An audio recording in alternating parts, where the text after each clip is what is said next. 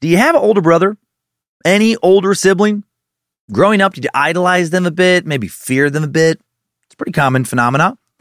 When you were 9 or 10, someone who was even 2 years older, like 11 or 12. Man, it seemed like they were so much older, didn't it? It's like so much wiser, so much cooler, stronger, smarter, maybe also scarier. When you would wrestle, when they would pin you down to the ground, it was a bit scary that no matter how hard you fought back, you just couldn't overpower them, right? Hopefully, if you did idolize an older sibling to some degree, they weren't truly scary, just sibling scary. Not actually a piece of garbage, just somebody who treated you like shit sometimes, like, older siblings are so apt to do. Hopefully, they were just annoying as opposed to being a psychopath. But what if they actually were a psychopath, like a real one? What if you had an older sibling who was smart, tough, cool, funny, strong, charming, but also pretty evil? Someone who took you under their evil wing, maybe protected you from bullies, taught you how to fight, but then also taught you how to rob and rape and kill. While I don't have enough source details to say that this scenario is definitely what happened with Richmond, Virginia's notorious Briley brothers, it sure seems like that this was likely the case. Maybe when you're done listening, you can chat with your older sibling about this episode, and even if they were kind of bad to you growing up, you can thank them for not being this bad. The Briley brothers were 3 members of a group of 4 serial killers who terrorized the city of Richmond, Virginia for several months in 1979. These sadistic monsters targeted men and women, old and young.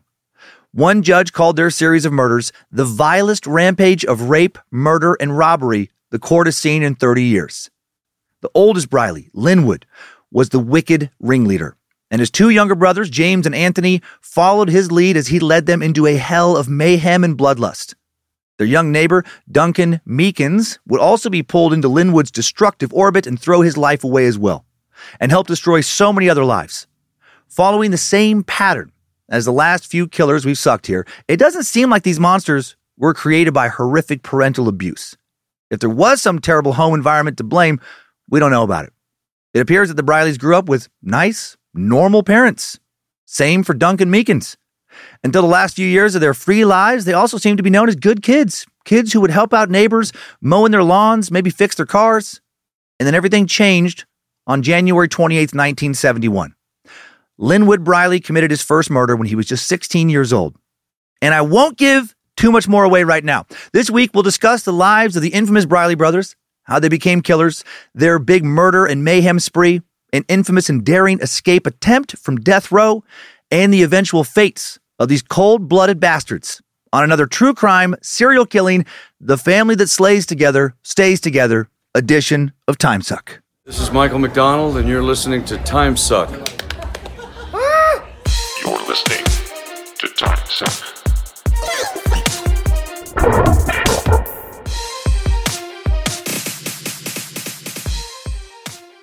Happy Monday, meat sacks.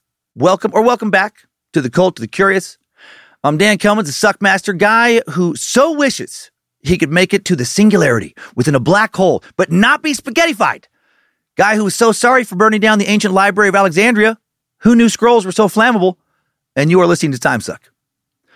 Real quick, in honor of the store turning 7 years old last week, a 7-year Time Suck design featuring a platinum number 7 in the center of a classic Time Suck icon is available on a premium tee, mug, or sweatshirt. BadMagicMerch.com. Recorded this in advance of the Wet Hot Bad Magic Summer Camp. No idea how camp went. Really hoping it was a blast. I also hope that the YouTube comment section under my recent stand-up special, Trying to Get Better, continues to just produce insanity. Recent favorite comments as I record this are from Caesar Castaneda 9631. Yeah, this is good and all, but have you ever had a vibrator keychain?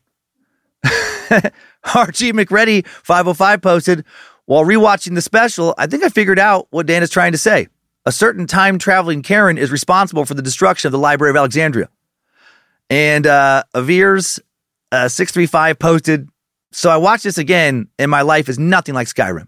Not a dragon in sight. What the fuck, Dan? So there's so many. They just keep pouring in. So thank you. Upcoming tour dates: Chicago, Vermont, Rhode Island, Buffalo, New York. More all on sale. DanCummins.tv, and you can see newer stuff than the special. And now we're off to another true crime story. A team of serial killers with a twist we've only covered once or twice before, murderous siblings. And I think this is the first modern story where we've had murderous siblings. Like the Bloody Benders were a whole family of serial killers back in late 19th century Kansas. And then there were the Vicious Harps, sometimes referred to as the Bloody Harps. You know, two brothers that may have killed a bunch of people in the late 18th century in Tennessee, Kentucky, and Illinois. Hard to separate legend from fact with those guys. But these guys, we know what they did. We know what they did in Richmond, Virginia in the 70s, heavily documented and horrific.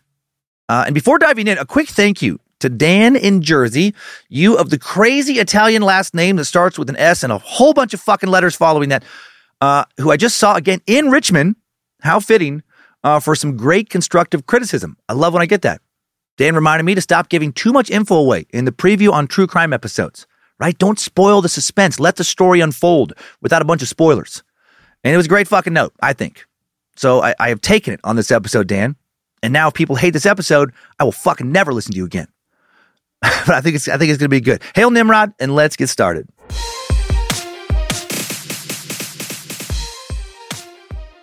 Not much setup today. Just going to share a few quotes about the overall vibe of the Briley brothers' crimes, and then we'll jump into the timeline, starting with the birth of Linwood, ending with updates on where the major players of this story are today. The Richmond Times-Dispatch wrote about the Briley brothers' 1979 murder spree, saying, "It was a reign of terror that slipped beneath the radar of law enforcement for months. There was no sense of a common killer. The crimes struck blacks, whites, the poor, and people of better means. They occurred in disparate sections of the city and in Henrico County. James and Linwood Briley killed to eliminate witnesses to the robberies they committed, but they also seemed to take some pleasure in their work. They murdered with such versatility that police initially did not see a pattern." And Warren Von Schuck, a Richmond assistant Commonwealth attorney and a lead prosecutor in the Briley's murder cases, told a reporter, "These people are in a class by themselves. They are incredibly inhumanely mean. They are killing machines. Somewhere down the line, there's something in the Brileys that infuriates them about weakness in other people. There was a degree of toughness. They were just tough people. They were opposed to having weaknesses of any sort." Maybe that was the one common denominator in their victims. Comparative physical weakness. They were the worst kind of bullies. The ones that don't just beat those smaller and weaker than themselves, the ones that beat those people to fucking death. They generally targeted older victims, or they ganged up on someone closer to their age, or they hurt women, children. And again, I won't give away more than that. It is now already timeline time. The stage where all the secrets of today's great tragedy will unfold, where all shall be revealed regarding the dastardly deeds of today's vile and vicious killers. Strap on those boots, soldier. We're marching down a time-suck timeline.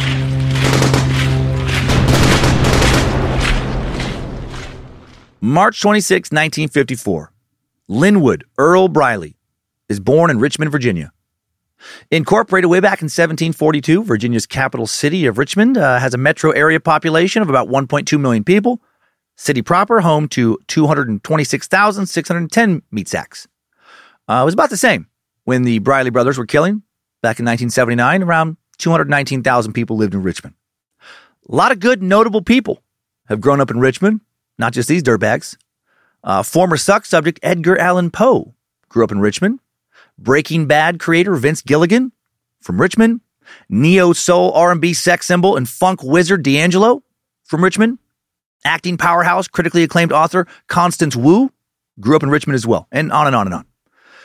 Linwood and his brothers would grow up in the Highland Park neighborhood of Richmond, full of a bunch of historic row houses and Queen Anne-style homes. Various sections of the largely middle-class neighborhood have been added to the National Historic Register. The area of Highland Park that the Brileys lived in was nothing fancy, but also far from impoverished. You know, just a quaint, blue-collar, middle-class neighborhood. Linwood's little brother, James Darrell Briley Jr., was born 2 years later, June 6, 1956. And then the youngest Briley boy, Anthony Ray, born another 2 years later, February 17th, 1958.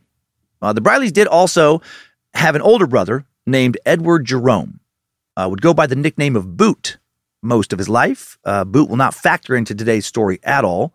He was born 2 years before Linwood, July 7th, 1952, died a few years back, November 19th, 2020.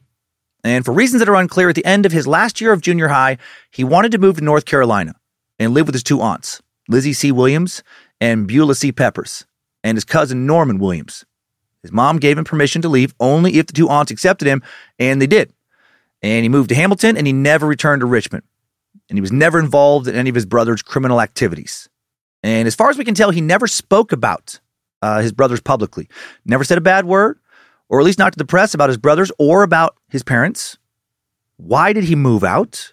Was something bad going on at home? If it was, could that bad thing have been his little brother Linwood being a monster? It is something to keep in mind going forward, I think. The Briley brothers were raised for most of their childhoods in one home, right? The home that they were living in when they were born. Raised by both their parents for most of their childhood, Bertha and James Darrell Briley Sr. James and Bertha were, according to every source I've come across, universally well-liked, respected, considered to be wonderful neighbors, hard workers, just good people overall. Makes it more strange to me that Boot wanted to leave. James Sr. had a solid job with nice benefits working for the School Street Concrete Block Factory. And Bertha worked at The Grill at Virginia Union University. Former Richmond Mayor Dwight Jones said that Mrs. Briley is one of the sweetest ladies you would ever want to meet. The Briley brothers' defense attorney, Hal Hayes, added that Mrs. Briley was a lovely lady.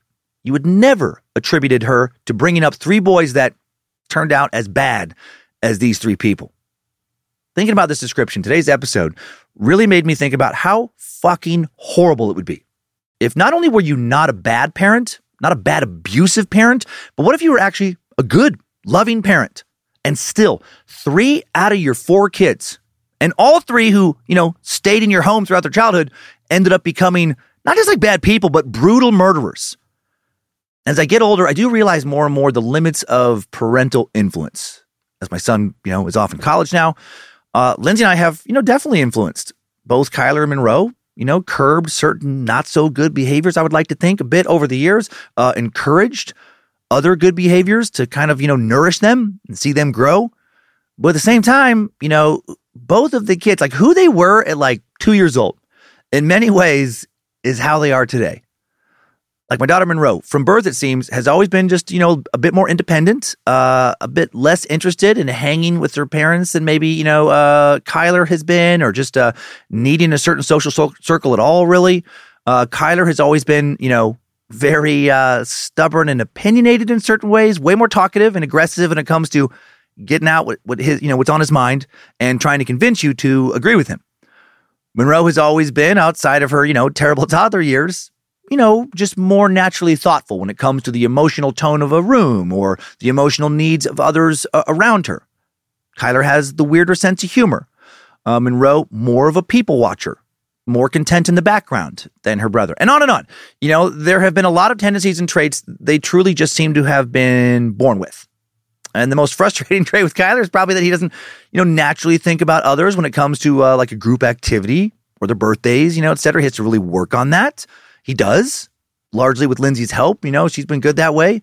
Monroe, the most frustrating trait is probably just kind of a blind confidence where she just quickly feels like she knows exactly what she's doing, even if she has no clue what she's doing. And she has zero interest in you trying to teach her anything. And she's aware and she works on that. Sports has helped. She's more open to listening to her coaches than she was even a year ago, kind of realizing that. And these are not the worst traits at all. These are very normal human traits. We all have negative and positive traits. But I was thinking with this episode, like, what if one or both of them was born with a tendency, a predilection to want to fucking hurt people, like really hurt them, or hurt animals? What if they genuinely didn't seem to have any empathy, combined with a penchant for true sadism? What if that was your kid? What if that were your kids? Like you just ended up with those people and you don't have the tools to teach them to avoid their worst instincts and impulses, or there aren't any fucking tools to teach them that. I do believe that the nature versus nurture debate exists like almost everything else in life on a spectrum, on a continuum, right? Some people's nature more malleable than other people's nature as well.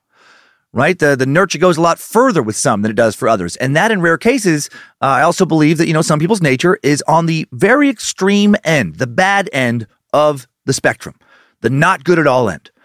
Just like some people are born with a natural athleticism that makes them, exceptionally fast, or, they have an advantage when it comes to being exceptionally fast. I definitely believe that there are other people born with a natural drive to just be fucking terrible. Rare, I think, but possible. And I do think in this story, as we go forward here, that Linwood, at the very least, maybe also James, I don't think Anthony, the youngest, was born that way. It seems. Or, who the fuck knows, maybe something terrible happened that, never made it to sources, that led to Boot leaving and led to the three other brothers turning into pieces of shit. But man, just when you look at the totality of everybody's, memories of these guys and just the evidence, it's like, oh man, were they just fucking born terrible? I don't know. Before all hell broke loose, some of the Briley's neighbors did tell the Richmond Times-Dispatch that they were quiet neighbors. They didn't bother anybody. So, maybe something was kind of latent under there, just hiding under the surface, and then came out as they got a little older. Christopher Morgan, son of a detective who was involved in the case, said he knew some of the Briley's classmates, and, they did say that they were bullies. So maybe they were just getting worse in their bullying as time went on, and then it just crossed a certain line. Still other neighbors, though, would describe young Linwood as, considerate, mowed lawns for elderly neighbors, helped friends fix their cars. One of his defense attorneys, Craig Cooley, would tell the Washington Post, I would rank Linwood as the most pleasant, courteous, respectful client I've ever had. Could not have been more of a gentleman. Cooley also said that the Brileys were a very close family, and I found them to be a very loving family. I don't know. James Sr. told CBS 6's, the local affiliate there in Richmond, Mark Holmberg, that Linwood was practically a genius. A lot of people will talk about how he was so smart. He could not identify anything that could have caused his sons to become murderers. Were there any red flags when these guys were young that might make you think, oh man, we might want to keep a closer eye on these fuckers? Not in sources, not really. Some sources pointed to their unique pets growing up as a possible red flag. I don't know. Unusual, but I don't know if it's a red flag. The Briley boys enjoyed collecting exotic and or dangerous pets. They had tarantulas, piranhas, boa constrictors, other snakes, some aggressive, I guess, Doberman pinschers. But a lot of people have pets like those. And they don't, become serial killers. Some sources say that the Brileys really like to feed live mice to their snakes or piranhas for entertainment. Okay, yeah, like they apparently, especially Linwood, enjoyed watching predators eat prey. Maybe an early warning sign of predatory natures. Maybe not, though, could be a stretch. But oldest brother Boot did love hunting. Member of the Jump and Run Hunting Club from 1978 to 2017. Also member of Dugan's Hunting Club, both in North Carolina. Could be nothing. Just did find it interesting that on Boot's obituary, his main passion was hunting. Like he couldn't hunt enough. And when you combine that with how the other three brothers, raised largely separately, loved watching pets kill other animals, it did make me think like, that's unusual. Unnatural fascination with, predators and prey maybe. But had they not become murderers, I wouldn't fucking, think of that at all. I wouldn't see that connection. Like, I'm a hunter. I don't fucking care about shooting a deer. It doesn't make me, super sad. Bother some people, I could try and tell you I care, but I don't. Watching a snake eat a mouse, I don't care. It doesn't bother me either. I mean, if you let me play with that mouse for a few days before and it had a name and it did cool tricks and wore cute little outfits, then you fed it to a snake, yeah, I'm not going to love that. But, I don't know. A lot of people do all of this stuff and are not abnormal, not callous killers. But the fascination with killing creatures for all four brothers, did give me pause. But that's it. That's the worst I could find from their early childhood up to around, end of the junior high years. Prosecutors later said that the brothers might not have been properly supervised as older teens, but no family problems that could explain their violent behavior as young adults. Like, no one came forward to be like, oh my God, their parents were awful or somebody did this to them. Like, nobody. There was one significant event in their lives when they were teens. No exact date assigned to it. But at some point, when Linwood was towards the end of high school, their parents did split up. But again, that's pretty common. And then Bertha did move out of the house. And this is a little unusual. All the boys then lived not with their mother, but with their father, which is not traditional. And why did that happen? Well, it sounds like their mom might have been afraid of them. At least some of them. Again, no exact date assigned to her moving out, but she might have left around the time of her murder. I'll talk about real soon. One source says the boy's mother, Bertha, moved out of the house as she did not feel safe.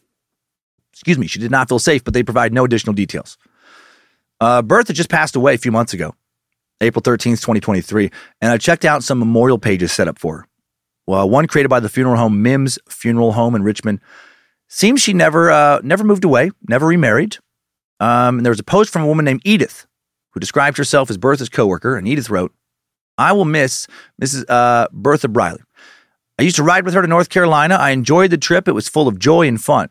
She showed me how to do catering. She helped me a lot. I'm still at work. She was by my side when I lost my son, Melvin Brooks. She never left me alone or never stopped calling me. She was not just my boss, but was a good friend. I just want to tell you, you'll never be forgotten. Your family, has my prayers." Another woman who calls herself Callie B., who describes herself as Bertha's best friend, said that Bertha made the world a better place by sharing herself with others, that she was a strong black woman with a beautiful spirit. She was a gift from God, a true family person, someone who liked to laugh at how her brother David would dance, and a lot of other nice things. And there's all kind of pictures of her with what looks like friends and family of all ages. And I know that looks can be deceiving, like very deceiving, in fact. But she did look really kind and sweet. Her eyes seemed to be very kind. Her actual obituary doesn't say much about her, other than she had 4 sons, never remarried, and worked for many years in the cafeteria at Virginia Union University, rising to the position of catering director, and that she was thought of, very highly by many people. Interesting, also listed as Mrs. Briley, as if she and James Sr., despite living apart for roughly the last 50 years of her life, never divorced. Can't find any information about, her sharing details about how she felt about her sons. She must have denied requests for interviews.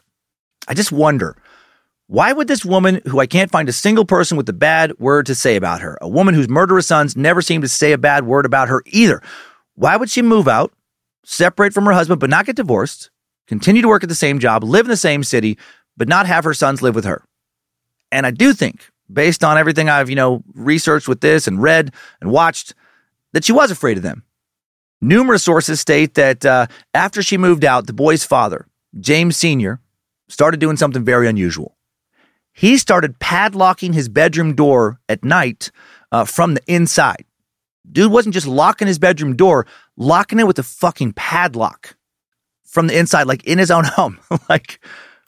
Was he scared of his kids as well? Some sources say he was also. It's all very strange. Okay, January 28th, 1971 now is when Linwood committed his first murder. He's 16 years old. Brother James is 14. Littlest brother Anthony's 12. Fucking boot, Eddie. He's out in North Carolina. And maybe this is around the time Bertha was like, I got to get out of here. Linwood Briley murdered his 57-year-old neighbor, Orlean Christian. Shot her with a rifle from his bedroom window while she was hanging laundry on a clothesline. Fucking what? Didn't sneak across town and hide in the bushes in the middle of the night and then snipe some stranger and then scurry home under the cover of darkness. No, fucker just kneeled on his bed, and not even at night, in the middle of the afternoon, and shot the lady across the street. Even crazier to me, almost got away with it. Orlean's husband had recently passed away, and at first, her relatives thought she died of a stress-related heart attack. When her body was found, no one noticed any blood or bullet wound. But when then the funeral home returned the robe that Orlean was wearing when she got shot, her family noticed a small bloody hole in the fabric. The family asked the funeral director to re-examine the body. Small caliber bullet wound was found under Orlean's armpit. Mortician just missed the bullet wound the first time around because no one suspected foul play, and clearly it was a small wound with no big exit wound. Sources don't say what gun Linwood used for this murder, but he'll use a .22 later. He'll be pretty fond of a .22. He'll use multiple weapons. But I bet that's what he used on her. But from his bedroom fucking window. How long had he been wanting just to kill somebody before he pulled the trigger? And were his little brothers watching? Hey, dudes, get over here. Check this shit out. How much you want to bet I can fucking take out Mrs. Christensen across the street? One shot. Fuck that bitch. How many times have I mowed her lawn? And how many times has she paid me for that? Never. Once police knew that Orlean had been shot, they started searching, for her shooter. Didn't take long to catch Linwood. A detective got a 2x4, took it to Orlean's property, cut it to her height, studied the autopsy report, and then drilled a hole in the 2x4, showing with the angle that Orlean had been, shot from, and then just kind of moved that board around, in the position where she fell, thinking like, where would that bullet have come from? And he's looking through the 2x4 and he's looking at Linwood Briley's bedroom window.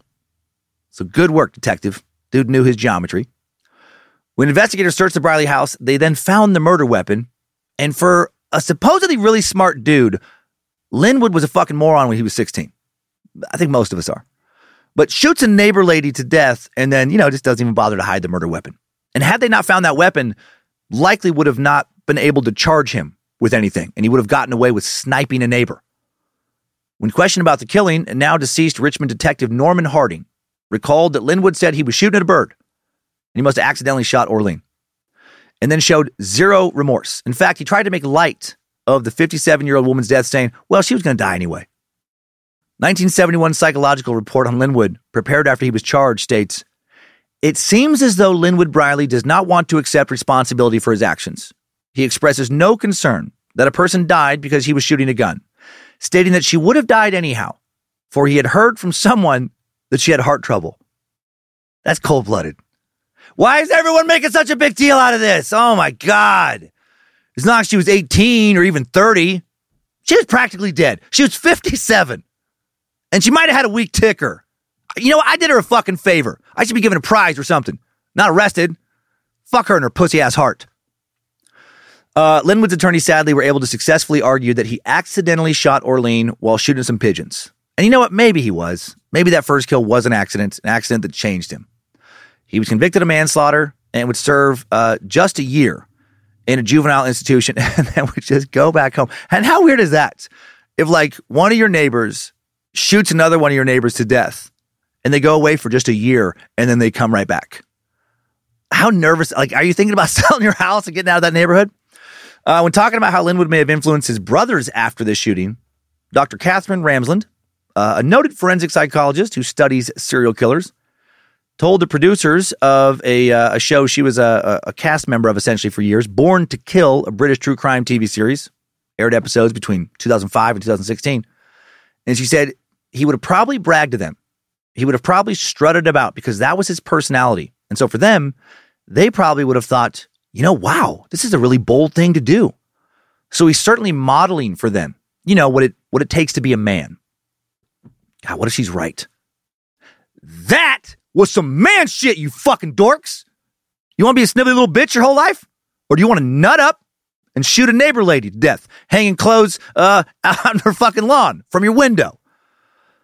God, several people involved in this case, investigators, journalists, etc., did make a point to talk about how these brothers were all about being tough, right? Being strong, alpha males, being the boa constrictor, not the mouse, apex predators. They were guys who hated, again, what they considered weakness. I guess that fucking, neighbor lady was, weak because she had a bad ticker maybe. James Briley would soon somewhat follow in his older brother Linwood's footsteps. So 2 years later, 1973, about a year after Linwood's back home, Richmond PD officer Cecil L. Glunt exchanged fire with James Briley after James robbed a convenience store. Try my best to ignore how close his last name is to both Blunt and Cunt. Officer Glunt was on duty and nearby when the robbery happened, and he pursued James. After a close quarters gunfight, he shot James in his side, knocked him over, but then James popped up, ran 12 more blocks before he was apprehended. He was tough.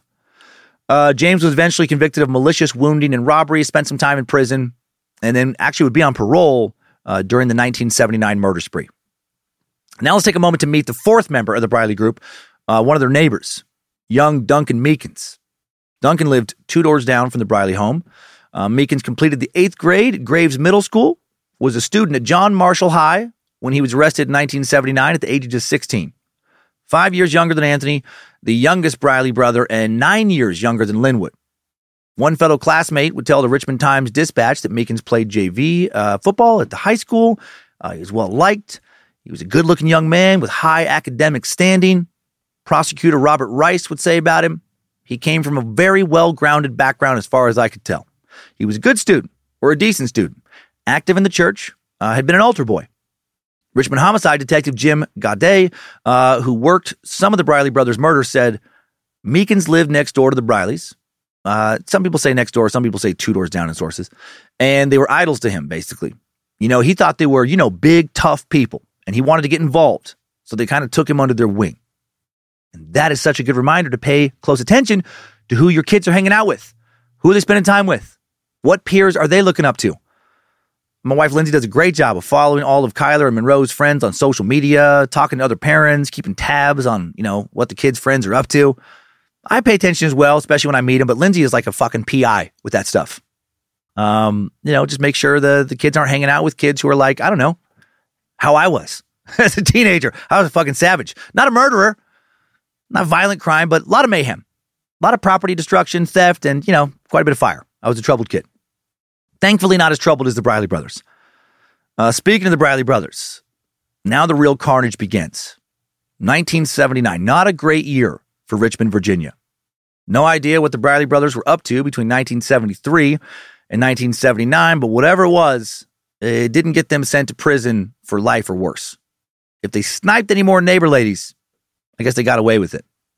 Before getting into the killing spree that made them infamous, it seems like the least intrusive spot for our sponsor break this week. Also, ad-free episodes of Time Suck are coming down the pipe. Been trying to create the space to launch that for a long time. Sorry it's taking so long, but soon you'll have the option for $5 a month to, have the catalog ad-free. Coming this fall. For those of you who don't mind hearing some ads, well, thank you. And right now, here's our sponsor break. Hope you heard some deals you liked. And now we head to 1979 and the start of the Briley brothers' murder and mayhem spree. March 12th, 1979, the Briley crew, 3 brothers and Duncan Meekins, attacked their first 2 victims, William and Virginia Butcher. Virginia, living in Virginia. A married couple from Henrico County. All of Henrico County is in the Richmond metro area, by the way. Just kind of wraps around the north and east sides of the city. In 2009, a then 88-year-old William Butcher would speak with the Richmond Times-Dispatch about his attack. His wife, Virginia, had passed away by that point. He said that at around 9 p.m. that night, the Brileys knocked on the door. At first, William thought it was the paperboy trying to collect payment. But when he answered the door, he ended up staring at a cold-blooded, grown-ass man, a master of mayhem, about to turn 25 years old, Linwood Briley. Linwood, who he did not know, told him that his car had broken down and he was asking, for some help calling AA or AAA. William, trying to be a nice guy, trying to do the right thing, said he would call for him, asked for his AAA card. Linwood now pulled out some kind of card, and then William opened the door to take it. And when he did that, Linwood pulled out a gun and pushed his way inside. Virginia then saw Linwood approaching, pointing a gun at William and holding a knife to his throat. Before she could scream, another member of the crew told her not to make any noise or they would cut off William's ear. That's a strange threat, right? Ear. Not slit his throat. Not blow his brains out. No, they went straight to, we'll slice his fucking ear off. And that's actually scarier to me because of how odd and specific it is. Like, I feel like in that scenario, if someone broke into my home with a gun and told me that they're going to blow my fucking brains out, like, I'm not going to be happy. I'm going to be scared. But also, that's something like people say in movies all the time. I mean, a part of my brain's like, but that might be a hollow threat. That's like a thing that people say to sound tough. But if I am told that they're going to cut my fucking ear off, especially like while they're holding a gun too. I mean, I know he had a knife as well, but I'm just going to assume that like, oh yeah, they put some thought into this. And maybe that they've cut off ears before, right? That's their thing, cutting off ears. I hear that. I'm like, they probably will do it. They might want an excuse to do it. Well, Virginia, she believes them. She doesn't yell. William gets to keep his ear. William and Virginia are then forced to lie down in separate rooms and tied up. William said that he believes that the only reason he and Virginia survived that night was because Duncan Meekins was inexperienced. All right, this is the beginning of their spree. William asked Duncan, who was tying him up, not to tie him up too tight because it would hurt. And Meekins, he's 16 years old. He listened. William said, this guy Meekins was the guy that I think tied me up. I think he was the rookie. He didn't know too much about what was going on. While the Butchers were tied up, the Brileys then ransacked their house and poured lighter fluid all over the place, even on William's legs. They soaked the sofa, put clothes under a table to help the fire spread faster, and then they lit that shit and bounced. Fortunately, after the group left, William was able to wiggle a hand free and untie himself, and then quickly cut Virginia loose, and they got out of the house. House was destroyed, though. Their car was stolen. TV, jewelry, gun, other valuables gone. Pet cat burned to death. William had been cut on his hand while being tied up. Virginia did escape uninjured. Both of them, a lot more fortunate than future attack victims. The Brileys caused an estimated $10,000 worth of damage to the Butcher house. And that number doesn't really do what they did justice, though. 10,000 doesn't make it sound as bad as it was. The Brileys destroyed their fucking house. Virtually everything inside. Nearly everything they had just happened to add up to about 10 grand, equivalent to about 43 grand today. So not only did they needlessly just fuck up this couple's lives, kill their pet, almost kill them, they just fucked over two strangers who didn't have much to start with and then stole their car. At least the car was found later by Richmond police. According to Henrico detective Ron Wells, men matching the description of the attackers had knocked on at least two other doors in the same neighborhood before the attack. A man living in one of those houses said the guy who showed up at his door told him that his car broke down, asked to use his phone, but that guy refused. During the second interaction, the man at the door, likely Linwood, in all these interactions, asked for someone who didn't live there. And that's when the resident shut the door on him. How happy were both of those people when they found out later what had happened to the Butchers? And when they found out who the Briley brothers were? Oof. Just 9 days later, March 21st, 1979, the Brileys strike again, this time fatally. They kill a 20-year-old vending machine serviceman named Michael W. McDuffie. Michael McDuffie worked for the Canteen of Virginia, a company that is still around, still filling up vending machines with all sorts of tasty snacks today. The Brileys broke into his house, assaulted him, shot him, robbed him, left his dying body in his car. No extra details listed in sources. Some sources do say that they killed him while he was at work, but most say while he was at home. Perhaps because it was early on in the murder spree and because this killing in particular looked like it was, part of a random robbery. At the time of his death, it barely made the news. Like a few lines, one of the back pages of the local paper. His obituary was longer than the original mention of his murder. Just 10 days later, March 31st, 1979, Linwood Briley fatally shoots 24-year-old Edric Alvin Clark over some type of drug dispute that involved Duncan Meekins. And his murder literally didn't make the paper at all. I leaned into newspaper databases a lot more on this episode than most, trying to find extra details. And Olivia Lee, the initial researcher for this week's episode, she is fantastic with newspaper databases. I feel like she subscribes to all of them. And to court document databases as well. Almost nothing about this guy. Local media still has no idea that there are active serial killers, right, getting going in Richmond. These are just like, random robbery killings. 9 days later, the crew strikes again. Sadly, we have more details for a more brutal attack in this instance. April 9th, 1979, the Brileys followed 76-year-old Mary W. Gowan as she made her way across town after, babysitting her grandchildren at a daughter's house. So they're following a 76-year-old woman. What the fuck? Mary was attacked on the back steps of her apartment building, a building where she lived with another daughter and more grandkids. She was grabbed, dragged down a basement stairwell. In the basement, she was raped, robbed of what little bit of cash she had on her, and then shot in the head. Linwood and Duncan were the two who robbed Mary. Linwood, evil ringleader, the one who raped her and shot her. Anthony Briley, present during the crime, but not actively involved. Despite being shot in the fucking head, sources don't say what kind of weapon was used, but I'm guessing, again, it was something small caliber, like a 22.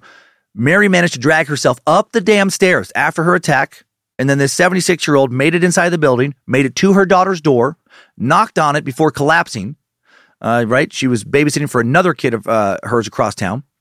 Nancy Gowan, Mary's daughter, living in the residence she just knocked on, said, "My 14-year-old daughter is hearing the noise, opens the door on the chain, finds her grandmother, who says 3 words, 'I've been raped.' And she went into a coma, would remain in a coma for 90 days. My God, Mary died without ever waking up from that coma. July 2nd, St. Mary's Hospital. So 'I've been raped' were her final words. And her 14-year-old granddaughter is who heard them. Imagine that's you. Imagine that's your grandma. Mary's cause of death listed as complications of gunshot wound to the head, according to the state medical examiner's office. Nancy later discussed her feelings about the murder, saying, "I was angry, of course, that someone could do something like this. My mother and I had been estranged at the time, so guilt mixed in with the anger. I could never make things right with my mother because this person had taken her away." Weird side note here with Mary's daughter, Nancy. Roughly 15 years after her mom is raped and killed by one of the worst serial killers, Richmond has ever known, Nancy is doing outreach work with the area's mentally ill and homeless population. And on numerous occasions, she would sit on a piano bench at the shelter with this guy who was tickling the ivories, this guy Les Burchart, a man described as a quiet schizophrenic who would walk around with cotton in his ears sometimes to quiet the voices in his head. She would talk to Burchard. She would listen to him play. He would play mostly classical music. He was really good. He seemed kind and gentle, so much so she called him Mr. Meek. She would hurry with her work some days, so get it done fast so she could sit, nearby or on the bench with him and hear him play before heading home. And while she's doing this, she would later find out he was an active serial killer.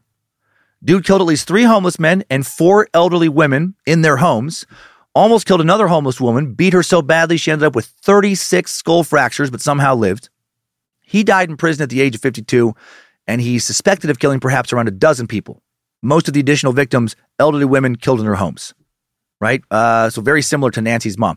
He would typically either strangle victims, bash in their head with a blunt object. Weird dual serial killer connection for Nancy. Dual serial killers partially targeting older women as well, in a city not known for a lot of serial killers in general. Back to the Briley brothers.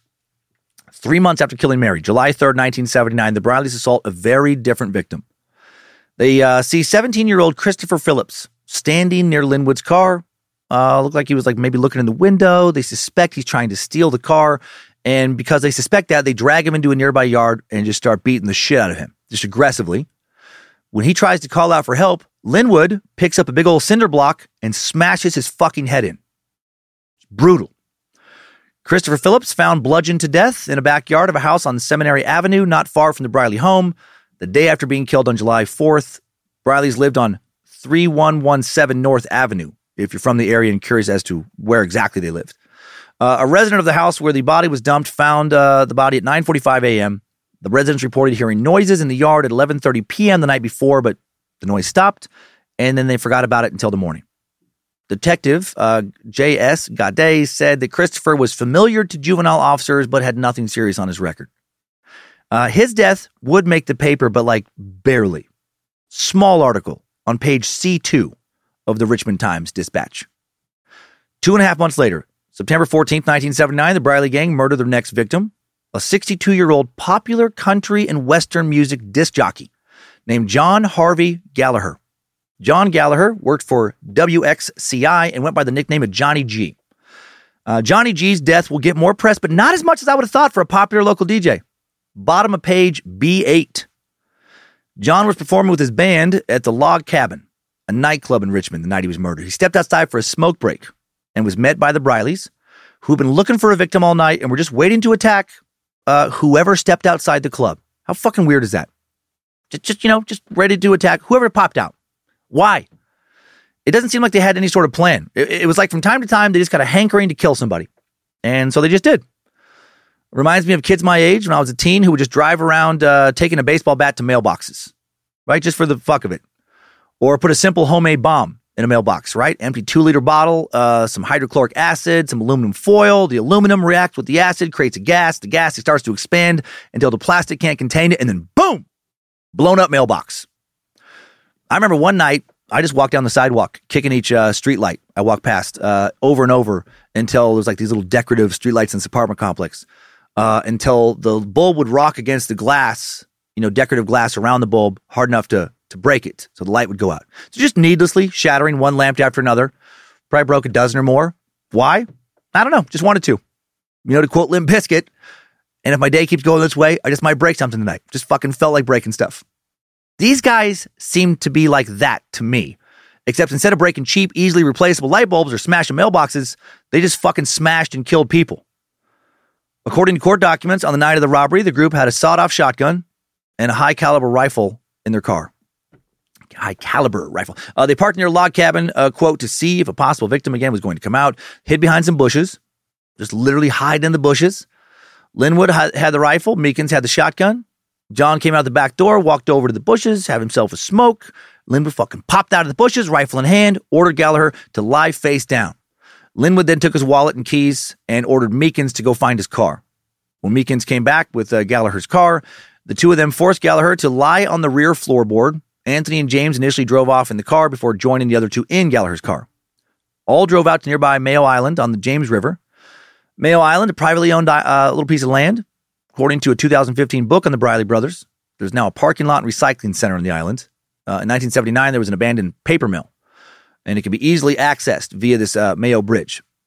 When they got to the paper mill, Linwood and Duncan forced Gallagher out of the car. When he started struggling to stand up, Linwood came up with the rifle and shot him. And then they tossed his body in the river. The entire event lasted 15, 20 minutes. They left in Gallagher's car, drove around until the tank was almost empty. They stripped the car of parts and then abandoned it. And by stripping of parts, I mean the group stole a CB radio and an antenna.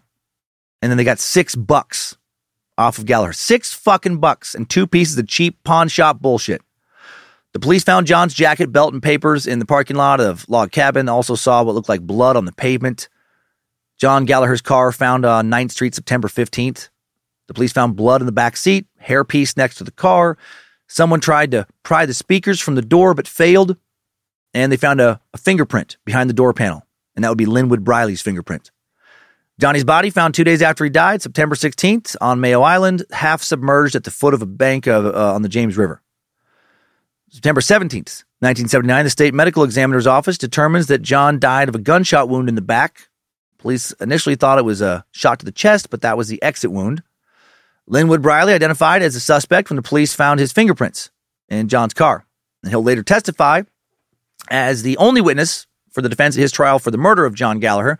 He testified that he didn't leave home until midnight or 12:30, the night of Gallagher's death, when the prosecution said he was killed. Linwood said Duncan Meekins asked for a ride to visit his uncle. He let him out on Jefferson Davis Highway, went to a food shop to meet a woman. His car broke down. Eventually, he said that Meekins pulled back up in a Lincoln, which is weird because that's the type of car that Gallagher drove, and then drove him to pick up a battery. Meekins offered to sell him a watch and ring, said he could take parts from the car because his uncle would trade it in. And he paid Meekins for the watch and ring, he said, took some parts. But then the woman in question did not back up his alibi. She testified that she knew Linwood because he had dated her sister, but she hadn't seen or heard from him in months. So probably should have picked somebody fucking better to back his play when he tried to throw Meekins under the bus and blame him for the murder. 2 weeks after senselessly killing a local country DJ, September 30th, 1979, now the Brileys follow 62-year-old nurse, Mary Wilfong, to her apartment. Mary was coming home after working on a private duty nursing case. Neighbors heard her screaming about 11:15 p.m. 10 minutes later, the police received an anonymous phone call reporting a suspicious situation outside Mary's apartment building. Mary was still alive when members of the Tuckahoe Volunteer Rescue Squad arrived at her apartment, but barely alive. She was sprawled out on the front steps of her apartment building with her keys in her hand and bleeding badly. She was soon pronounced dead at the hospital. She died of a head wound inflicted with a blunt instrument. Her purse was missing, indicating robbery was the motive. Meekins will later testify that they followed Mary with the intention of robbing her, and that Linwood took a fucking home run swing at her head with that baseball bat when she refused to hand him her purse, and then down she went. James Briley drove the car to Mary Wilfong's apartment, but waited in the car, according to Meekins. James' defense would argue that he was out of sight during the incident. Meekins will testify that Anthony watched the robbery. Yet again, the initial murder does not make the fucking paper. Articles will come out about it, but only after the Brileys are caught, and numerous cases are then connected. So while the Brileys are terrorizing the city, people don't know about it. People will know later in another incident, but right now they don't know, what's going on. Just a week later, October 6, 1979, the Brileys murder 75-year-old Blanche Page and 59-year-old Charles Garner, her boarder. Blanche was bludgeoned to death. Charles was beaten with that damn baseball bat again, also stabbed with 5 knives, pair of scissors, and a fucking fork. The scissors and the fork were found, sticking out of his back when investigators arrived. An investigator who worked this crime scene said that despite he and his fellow officers, being no strangers to seeing dead bodies, being pretty jaded, seeing what happened to these bodies really shook everybody up. It was brutal. He used the word overkill to describe it. Right? Linwood and his crew just went berserk. Police believe the murders took place after 7:30 p.m., Saturday, October 6th, when Garner was last seen in the yard by a neighbor. Blanche's neighbors were already concerned about her before her murder. She was partially paralyzed and rarely left her house. A neighbor noticed the front door open, saw a room in disarray, called the police on the evening of October 7th. Police entered the house, discovered a shocking crime scene. Head of homicide, Stuart Cook, said, "The thing that struck me as soon as I walked in the door was seeing up the stairwell, the whole wall and steps were just covered in blood all the way up. My God." Charles Garner found in the kitchen, not just beaten and stabbed, pages from a phone book were lit on fire on his back as well. Blanche was found in her bed, Blanche beaten very badly with a baseball bat. Detective Jim Gaudet recalled they didn't just hit her. They kept beating on her. I don't care how long you've been a policeman. That's hard to see and take. Because what somebody can do to a human body is just unbelievable. So both victims here, not just beaten to death, beaten far past the point of death.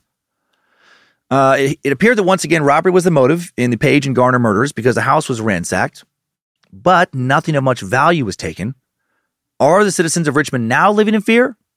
No. This double homicide does make the paper, makes the front page of the local news section for the October 8th, 1979 edition. So page 1 of the B section. And it's at the bottom of the page. Small article below several big pictures at the top of the page of a bunch of kids playing outside under this headline of a fall day free-for-all. Then under that, there's some article about a Republican U.S. Congress targeting some liberal Virginia representative over some bill, whatnot.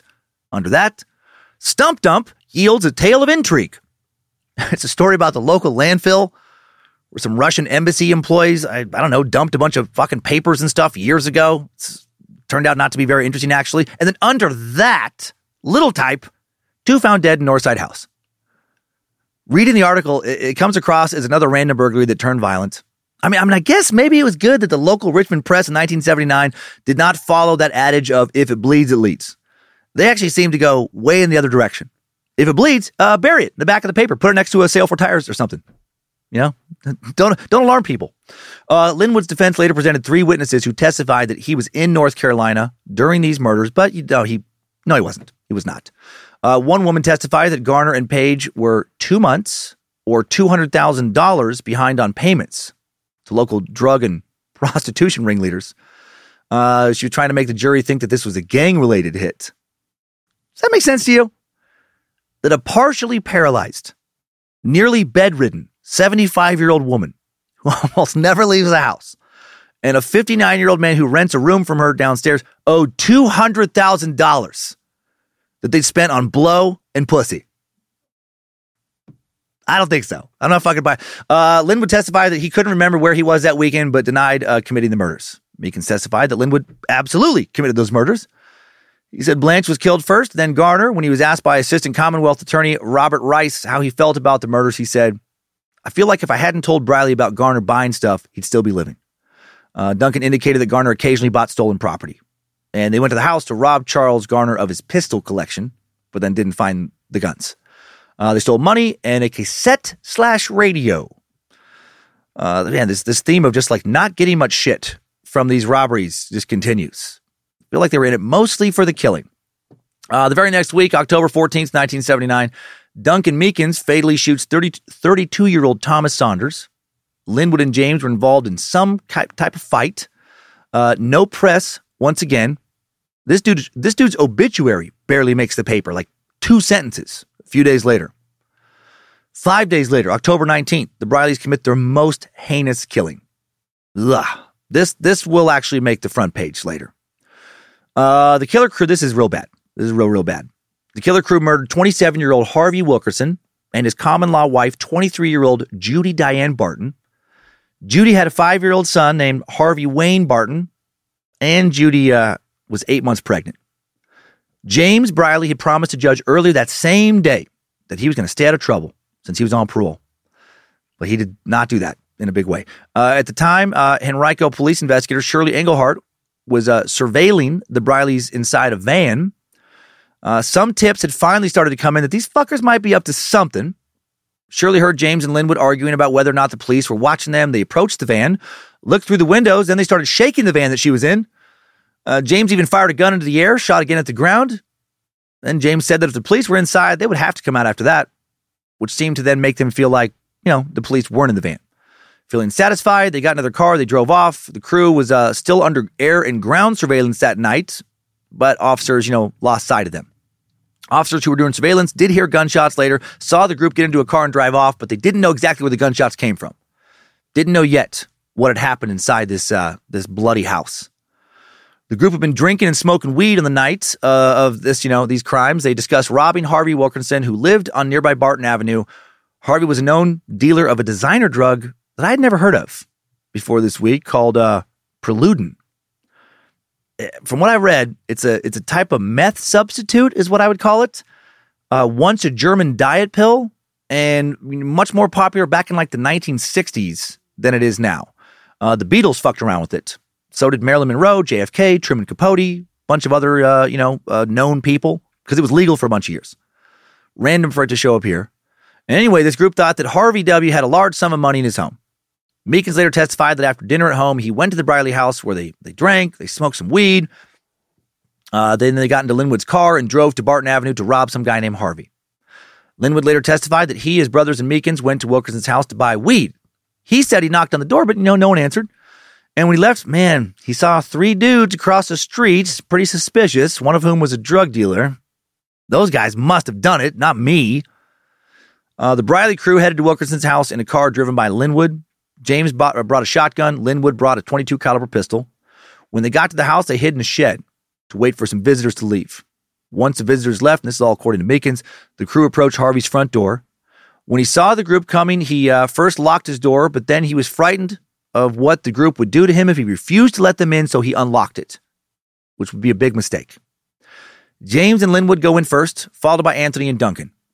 James and Linwood quickly tie up Harvey Wilkerson. They tie up Judy Barton with electrical tape around their arms and legs, acting like they're going to rob him. They're gagged. They're laying on the floor now. Their 5-year-old son, little Harvey Wayne, also, told to lie down on the floor, but not bound. While Anthony and James go upstairs, Meekins says he saw Linwood start to drag Judy into the kitchen. Meekins said that Judy's pants had already been pulled down. He didn't see Linwood rape her, but assumed strongly based on what he heard, that's exactly what fucking happened. And it was happening in front of her son and within earshot of her husband. I mean, truly can't imagine. This is like worst nightmare shit.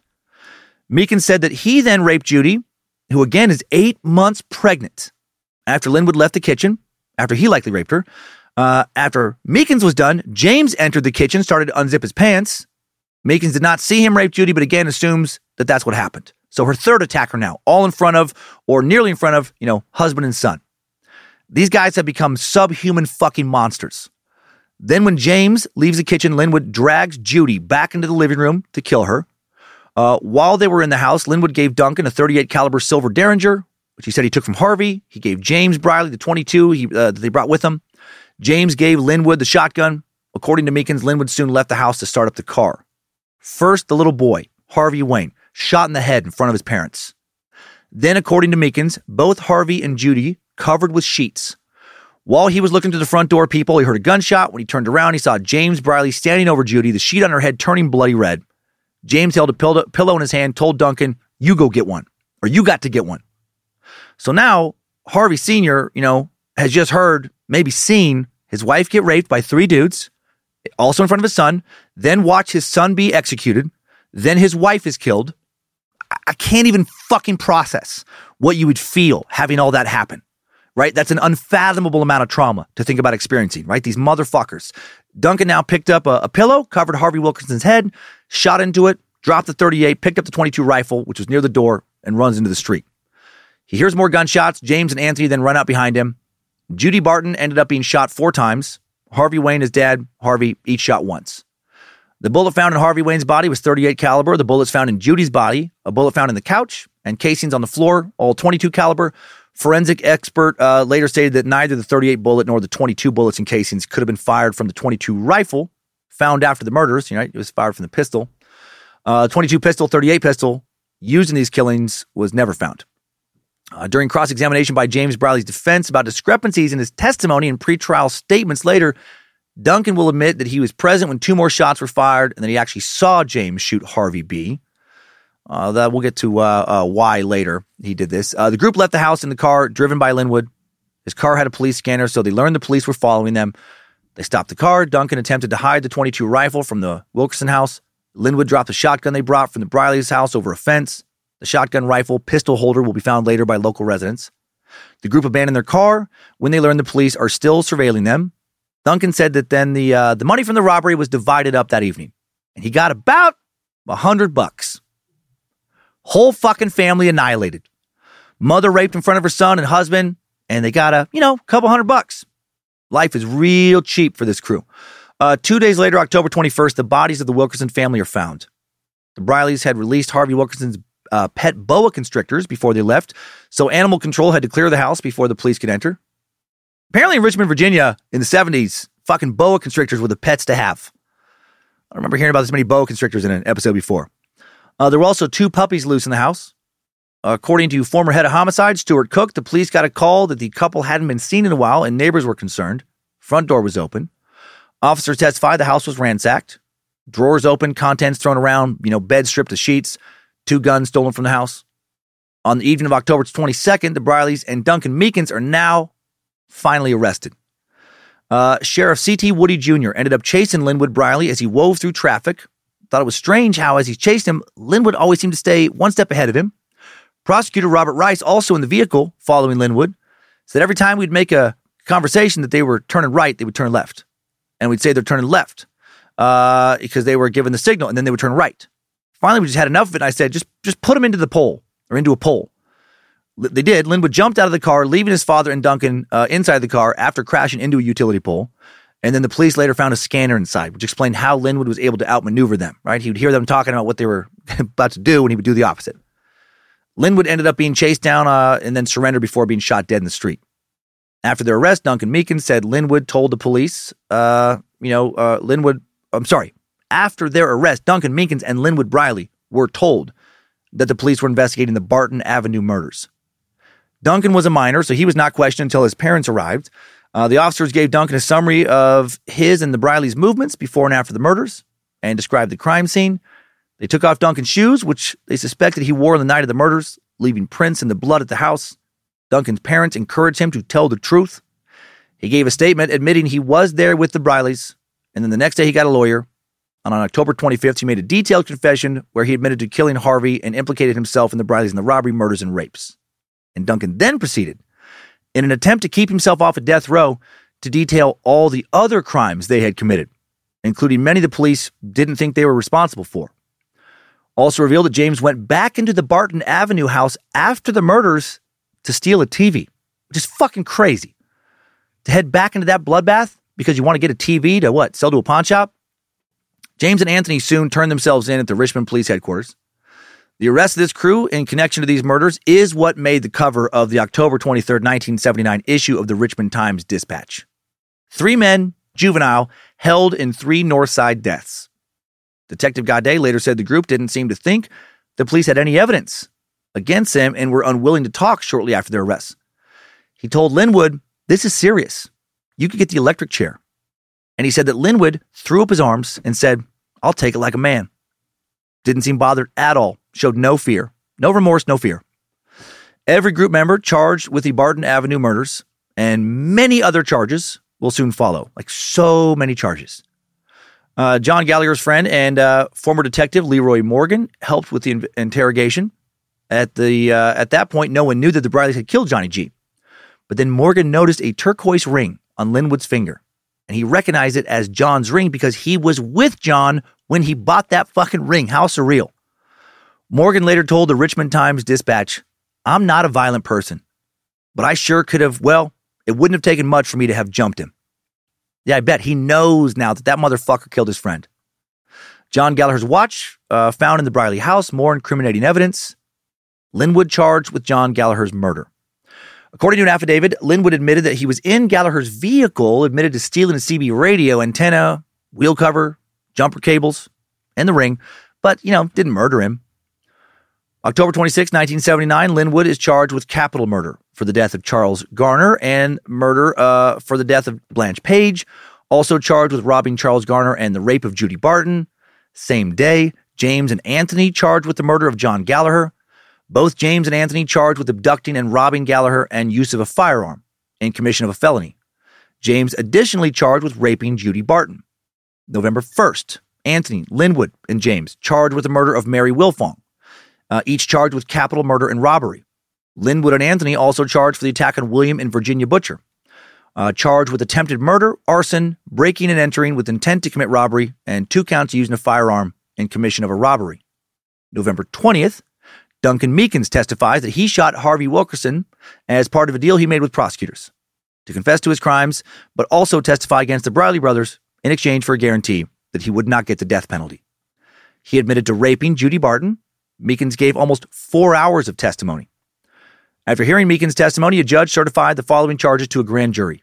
Linwood Briley, 5 counts of murder, 3 counts of robbery, 4 counts of using firearms in the commission of felonies, 1 charge of rape. James Briley, 3 counts of murder, 4 counts of using weapons in the commission of felonies, 1 count of robbery, 1 charge of rape. Anthony Briley, 3 counts of murder, 4 counts of using firearms in the commission of felonies, 1 count of robbery. And then Duncan Meekins charged with the murder of John Gallagher. And they each had committed a lot more crimes than these. These were just the crimes the state had the most evidence for at that time. And, these crimes charges were more than enough to send this crew to death row or prison for life. Linwood Briley's trial for the Barton Avenue murders started on January 10th, 1980, the first of so fucking many trials. I've never come across so many trials in an episode.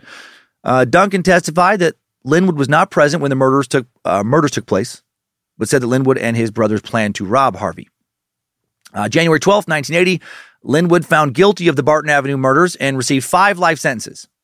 Also found guilty of using a firearm during 5 felonies and received 5 one-year sentences. Chose not to make a statement before his sentencing. January 18th, Linwood found guilty of more shit. Guilty of 2 counts of first-degree murder for the murders of Blanche Page and Charles Garner. Receives a life sentence. The jury deliberated for 2 days and chose not to convict him of capital murder, which meant he would not receive the death penalty for this, for these charges. Also found guilty of robbery and sentenced to 20 years in prison with an additional 1-year sentence for using a firearm in the commission of a robbery. When asked if he wanted to speak, he said, "I'm not guilty, Your Honor. That's all." And then the judge said, "Wait, what was that?" And he just repeated, "I'm not guilty, Your Honor. That's all." And the judge was like, hold on. Are you telling me you're guilty or that you're not guilty?" And he was just like, "I'm not guilty." And that's when the judge let him go. He's like, "Why didn't you just say that at the beginning, you silly old goose? We don't put not guilty people in jail. Gosh dang, get out of here. Go on, get. Run along, you silly little rascal." No, Jackie, of course. James Briley's capital murder trial started on January 23rd, 1980, facing 4 counts of capital murder for the Barton Avenue murders. James claimed that on the night of the murders, he was at home except for a couple of instances when he went to the store. But then on January 24th, Duncan Meekins revealed what he claimed was the truth, said that James shot Harvey Barton. Meekins said he withheld the info because he feared for his younger sister. Richard W. Meekins, fucking Dick Meekins, thank God we finally got some dick, his father, spoke in court about a threatening letter he received about his daughter. Meekins said that he had not always told the truth and tried to help James by withholding information. He testified that he was in the house when 2 more shots were fired and heard 1 more as he fled, when previously he said he heard a shot while looking outside. And when he turned around, saw James standing over Judy with a pistol. In the original story, James told him to get one, and he shot Harvey. He fled, heard more gunshots than he was when he was outside. Next day, January 25th, James Briley found guilty, 2 counts of capital murder. And the jury voted to impose the death penalty. James also found guilty of first-degree murder, robbery, rape, and 5 counts of using a firearm during the commission of a felony. Jury sentenced him to life, 40 years, 20 years, and 1 year for the firearm offenses. As James was let out of court, he made a gesture with his right hand and said, "Thanks, y'all." Weird. Posed for a photographer and said, "You be sure to tell the man that I didn't do it. Someone else did, and the brothers are going to find him."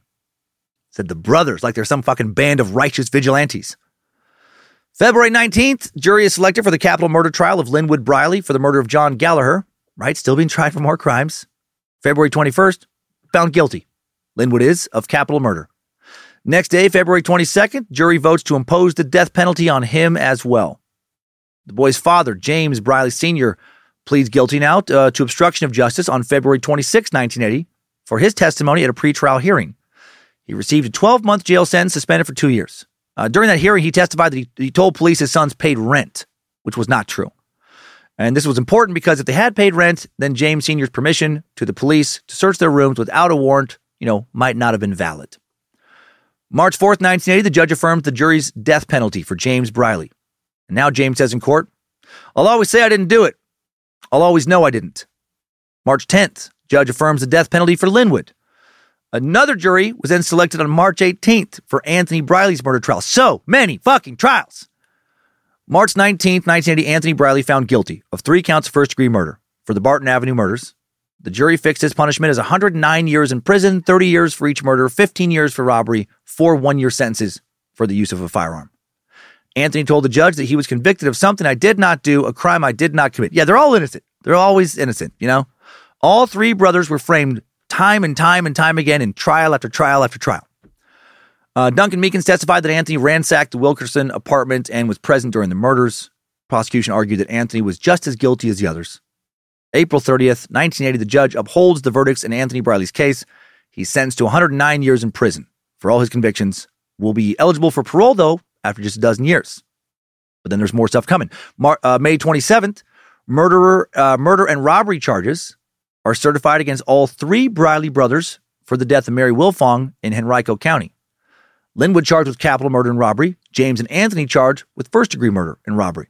16 charges against Anthony and Linwood from the Butcher March 1979 incident are dismissed. They have more than enough charges to go around. June 23rd, 1980, jury selection completed for Anthony Briley's trial in the John Gallagher case. It fucking continues. More trials, more juries. I will say all these trials were quick, though. Testimony showed that Anthony did not kill Gallagher, but according to Meekins, he participated in planning an abduction. June 24th, Anthony found guilty of murder and abduction. This new jury gives him a life sentence plus 10 years. So now that whole possibility of parole in a dozen years, well, that's fucking shit on. That's gone. Anthony told the judge, I'd just like to say that I'm not guilty, and I will always know that I didn't do the crimes I've been charged with. Okay, yeah, thanks for speaking out. That's great. That adds a lot to this. Linwood Briley's trial for the murder of Mary Wilfong starts August 19th, 1980. I can't remember another case in a situation where all the crimes occurred in the same damn state, where there were so many fucking trials for the same series of crimes. Guessing it's because, there were 4 different perpetrators involved in a lot of different crimes. And if you tried everything together in one case, it would just overwhelm and confuse the jury. Linwood's defense argued that he was home with his family, playing cards with friends and neighbors when Mary was killed, and that he went to the state fair later that evening, but he didn't. Another alibi falls apart. Duncan testifies against him, and then, September 4th, Linwood Briley found guilty of capital murder. Robbery in this case, sentenced to life in prison plus 50 years for robbery. Jury would have reached this verdict sooner, but there was a 2-week continuance because the defense witness got sick. And now, can you guess what's coming up next? Yes, another trial. But don't worry, it's almost over. And way more interesting shit is coming up soon afterwards. Anthony Briley went to trial for first-degree murder and robbery, in this case, September 23rd, 1980. September 25th, Anthony found guilty of robbery, acquitted of the first-degree murder, and gets another 20-year sentence tacked on to all the other shit. James Briley set to go to trial for this case now, October 1980, but he waives a jury trial. He's just like, well, I'm fucking done. Come on. October 28th, James convicted of first-degree murder and robbery. Receives 2 consecutive 20-year terms, added to everything else. October 29th, Anthony Briley sentenced to 20 years for robbery by a judge, bringing his total prison time to life plus another 139 years. And he got the least amount of sentencing for the brothers. November 14th, 1980, Duncan Meekins pleads guilty to robbery and murder in Henrico County. Sentenced to 20 years for robbery, life sentence for murder suspended indefinitely. Almost done with this section. But first, January 29th, 1981. Now 17-year-old Duncan Meekins pleads guilty to 3 murders and robbery. Right? Sentenced to life in prison plus 80 years as part of his plea agreement. Meekins pled guilty to the murders of Harvey Wilkerson, Charles Garner, and John Gallagher, and to the robbery of Harvey Wilkerson. Will be eligible for parole after 13 and a half years. Then Richmond Circuit Judge James B. Wilkinson initially rejects the plea bargain because it called for a suspended sentence for one of the murder convictions and said, I'm not going to give a suspended sentence for the vilest rampage of rape, murder, and robbery the court has seen in 30 years. The agreement was updated to include 30-year sentences for 2 murders. As part of his plea deal, Meekins taken to an undisclosed state to serve out his sentence under a fake name. And why was that happening? Well, because he was worried, with very good reason, that the Briley brothers were going to have him killed in prison for testifying against him. And now we are fucking finally done with the trial stuff and getting to another especially interesting part of this case. May 31st, 1984, Linwood and James Briley, along with 4 other inmates, attempt to escape from the Mecklenburg Correctional Center. At that time, this place was Virginia's toughest maximum security prison. A place thought to be virtually impossible to escape from. A place built specifically to, quote, to house, quote, the worst of the worst. At the opening ceremony in 1976, Governor Mills E. Godwin Jr. stated that the facility served as a monument to failure, as the inmates to be housed there were viewed as the most incorrigible and likely unable to be returned to a free society. The other escape, or inmates who attempt escape, included Lem Tuggle Jr., Earl Clanton Jr., a lot of juniors, Derek Peterson, and Willie Leroy Jones, and they would collectively be called the Mecklenburg Six. Lem Tuggle had been sentenced to death for the rape and capital murder of a woman in 1983. In 1971, he had strangled a girl and went to prison, then was released on parole just months before the 1983 murder. Willie Leroy Jones murdered an elderly couple, Graham and Myra Adkins, May 13th, 1983. Derek Peterson killed a grocery store manager during a 1982 robbery. And Earl Clanton murdered an elementary school librarian in 1980. Thought that he killed her when she refused to tell him where the wizard fireball scrolls from the Library of Alexandria were hidden. Or he killed a 38-year-old school librarian in a burglary where he got $8 fucking. This was the second time he'd been involved in a robbery where somebody got killed. One of the escape conspirators, death row inmate Dennis Stockton, would decline to go with the group because he had new evidence showing that he was not guilty of the murder that put him on death row. Stockton was on death row for committing the murder for hire of a 17-year-old boy. He had escaped from other correctional facilities before, but then obviously been captured. Many details about the escape attempt will come from Stockton's diary. He should have tried to leave with the other six because the new evidence would not end up exonerating him, and he will be executed via lethal injection in 1995. Details from his diary, corroborated by investigators, reported by the Richmond Times-Dispatch. Here are some details. Some guards responsible for the control room that maintained access to death row cells would open the control room door if an inmate wanted to pass an item to someone in another section of the 2-story cell block, known as the C-pod in Building 1. Like, he would basically write a lot about how he was getting a little loosey-goosey. A bathroom door, sometimes unlocked, adjoined the control room area, meaning that prisoners who filed in or out of the tier could duck into the bathroom unnoticed at times. If inmates returning from recreation weren't ordered to go directly to their cells, it was easy to create confusion over head counts while they milled about, chatted, or darted from one cell to another. The prison's 5 match buildings were full of stairwell hiding places, blocked lines of sight, and prison yard obstructions. Its design, once hailed as state-of-the-art, was described after the escape by politicians and experts alike as archaic. The bathroom door being unlocked near the control room will be a key part of the escape plan. In late 1983, one of James Briley's female friends was caught trying to sneak him a loaded revolver. She was arrested. Now there was word of an escape plan floating around the prison. This almost kills their escape attempt. Probably should have, but didn't. Harold Catron, assistant warden at Mecklenburg in 1984, approached the warden and told him that he needed to lock the inmates up. They were locked up for 2 weeks, but the director said they had to be released to the cell block after that. Around the time of the escape, there was a lot of legal actions being taken by prisoners' rights advocates that ended up decreasing confinement levels for inmates. Harold told the Richmond Times-Dispatch, "It was unbelievable to me that we were in a position of having to allow death row inmates to congregate with one another up until 10, 11 p.m. at night in the day room. That's how the Brileys were able to operate to gain control of what was going on." 2 Briley brothers and 4 others would soon try and escape even after the inmates, some of them, other inmates, warned prison staff that they were trying to break out. April of 1984, lawyer J. Lloyd Snook, representing 4 of these other inmates, told lawyers in the state attorney general's office about the escape attempt in detail. Death row was then put on lockdown from late April to late May, but officers didn't find any of the contraband that Snook had mentioned. So, it was over. The lockdown ended. Then another inmate, Dennis Stockton, warned prison staff about the escape, trying to gain favor or something. Assistant Warden Harold, again, wanted to extend the lockdown in this situation, but told no. So while all this is going on, Linwood and James Briley, they are running shit in death row. I mentioned earlier how, they're all about toughness, and they were fucking tough. People consistently just wanted to please Linwood, even guards. And people were scared of Linwood and James, even the guards. According to Joe Jackson, author of Life on Death Row in America, Linwood and James were running a successful drug business before their escape attempt. Guards would bring the drugs in, and they would have fellow inmates sell the drugs to both inmates and other guards.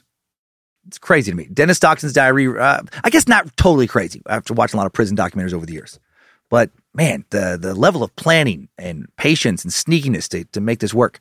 Dennis Stockton's diary would reveal what was going on in death row. Somehow the Brileys even managed to start growing weed in their death row cells. How the fuck? I've never heard of that one before. also had an information and supply network inside the prison. The Times Dispatch reported Linwood Briley, Stockton-related, had a mesmerizing control over other inmates. James was a prowly, nervous enforcer, according to Stockton, and post-escape investigative findings. Lieutenant James Lettner, head of general investigations for the State Police Bureau of Criminal Investigation, who later wrote a report on the escape attempt, noted a lack of communication between admin and guards. He called the death row officers some of the most grossly incompetent people I have ever come across. He didn't hold back. What they allowed to happen was just remarkable to me. He did note we never turned up any indication that there were any sort of conspiracy between the Brileys and the guards, though. I'm convinced that didn't happen. They were just incompetent. James Briley would talk about the escape attempt later in April of 1985. He said they planned it for 2 full years. He said that he and Linwood spent time developing friendships with guards. It was more or less using their own system and turning it against him, he said. He said the officers were just computerized to do certain things. The inmates planned their escape by studying officers and their procedures. They ended up crafting weapons, some serious weapons out of some lawn equipment as well. They drew out maps, they drew out a series of steps, and waited for the perfect moment. May 31st, 1984, the moment has arrived. That day, the 6 inmates that were going to try and escape shaved their heads so they could look like guards when they tried to make a run for it. There were 24 men on death row at that time. About 12 were apparently aware of this escape plan. Stockton documented a conversation between himself and inmate Lem Tuggle on the evening of the escape attempt. He said Tuggle told him, "We're going to leave tonight, and I need to know how to get away from here. Can you tell me which roads run into North Carolina and where they are?" Tuggle was anxious about being forced to drive the getaway vehicle. That night, between 8 and 8:30, most of the death row inmates gathered in front of the threshold of C-Pod, which was a section of death row. The guards working that night did not do a head count. Pretty big fuck up. Inmate Earl Clanton Jr. snuck into the control room restroom, that unlocked door, and then locked it. When a nurse then tried to go into the bathroom and get some water to give out to some inmates for their medications, she complains about the locked door. That's when James Briley set the plan into motion, according to Stockton's diary. Briley told the control room guards that he overheard someone else saying that the plumbing wasn't working. So the guards now decide to send the nurse somewhere else to get some water. Around 9 p.m., James asked the guard to get him a book. Books were kept in a day room next to the control room. When the control room door was open to go access the day room, James Briley then called out with a signal to Earl Clanton, who'd been hiding in the bathroom. He now pops out of the bathroom, overpowers the guard in the control room. And then Clanton opens every fucking cell door on death row. The guards working in that area are quickly overpowered. This is terrifying. If you're working, stripped of their uniforms, taped up and restrained. The 6 inmates making a break for it now pick uniforms that fit them best and put them on. Soon, some additional guards enter the block because they're worried about a recent lack of communication. They haven't heard anything. They're overpowered and taken hostage. This shit's crazy. James Briley, because he was a fucking psychopath, like his brother Linwood, now decides he wants to pour rubbing alcohol on some of the guards and set them on fire. But another inmate, Willie Lloyd Turner, stops him. Linwood now decides he wants to rape the nurse. Of course that crazy fuck did. But inmate Wilbert Lee Evans stops him. Well, this incident inside this block lasts for about 90 minutes. The warden, during this time, has no idea shit has gone horribly wrong on death row. When a prisoner then manages to trick a lieutenant into thinking that he's a guard and overpowering the lieutenant, the 6 guys going for it are able now to get out of death row. Now with a knife against his throat, the lieutenant is forced to request a van. Also informs the guard that the death row inmates had a bomb and they needed a van to transport the bomb out of the prison for safety issues, obviously. So now a guard quickly drives the van over. The 6 inmates, meanwhile, they put on riot gear. They've gotten a hold of helmets, gas masks, and shields. The group next needs to get out of Building 1, where the main control room is located. A female guard outside of Building 1 receives a message that there is an outside call. The lieutenant tells the guard that someone is on the way to cover the control room while she takes the call. The guard opens the door, sees someone walking towards her.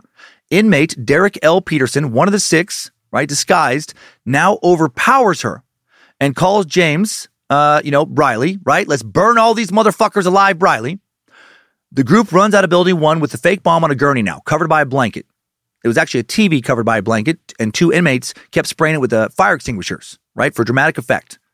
They put the bomb in the van. They order the guard to open the doors to let the van out of the facility. She initially refuses, but eventually they convince her to do it. Remarkably, no one is seriously injured during this escape attempt, and the group reportedly stole $758 in cash from some of the guards and made off with a bunch of the weed that they were fucking growing somehow in prison. And did I say escape attempt earlier? No, they made it out. All 6 guys. It is the biggest death row prison escape to this day in U.S. history.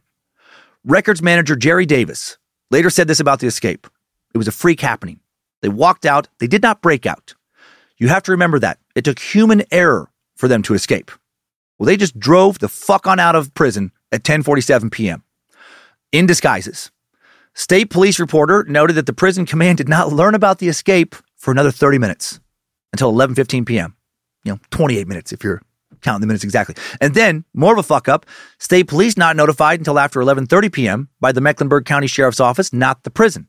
So these 6 murderers have around a 45-minute head start. Governor not notified until between 1:30 and 2 a.m. The entire city of Richmond terrified when news comes out about the escape the following morning.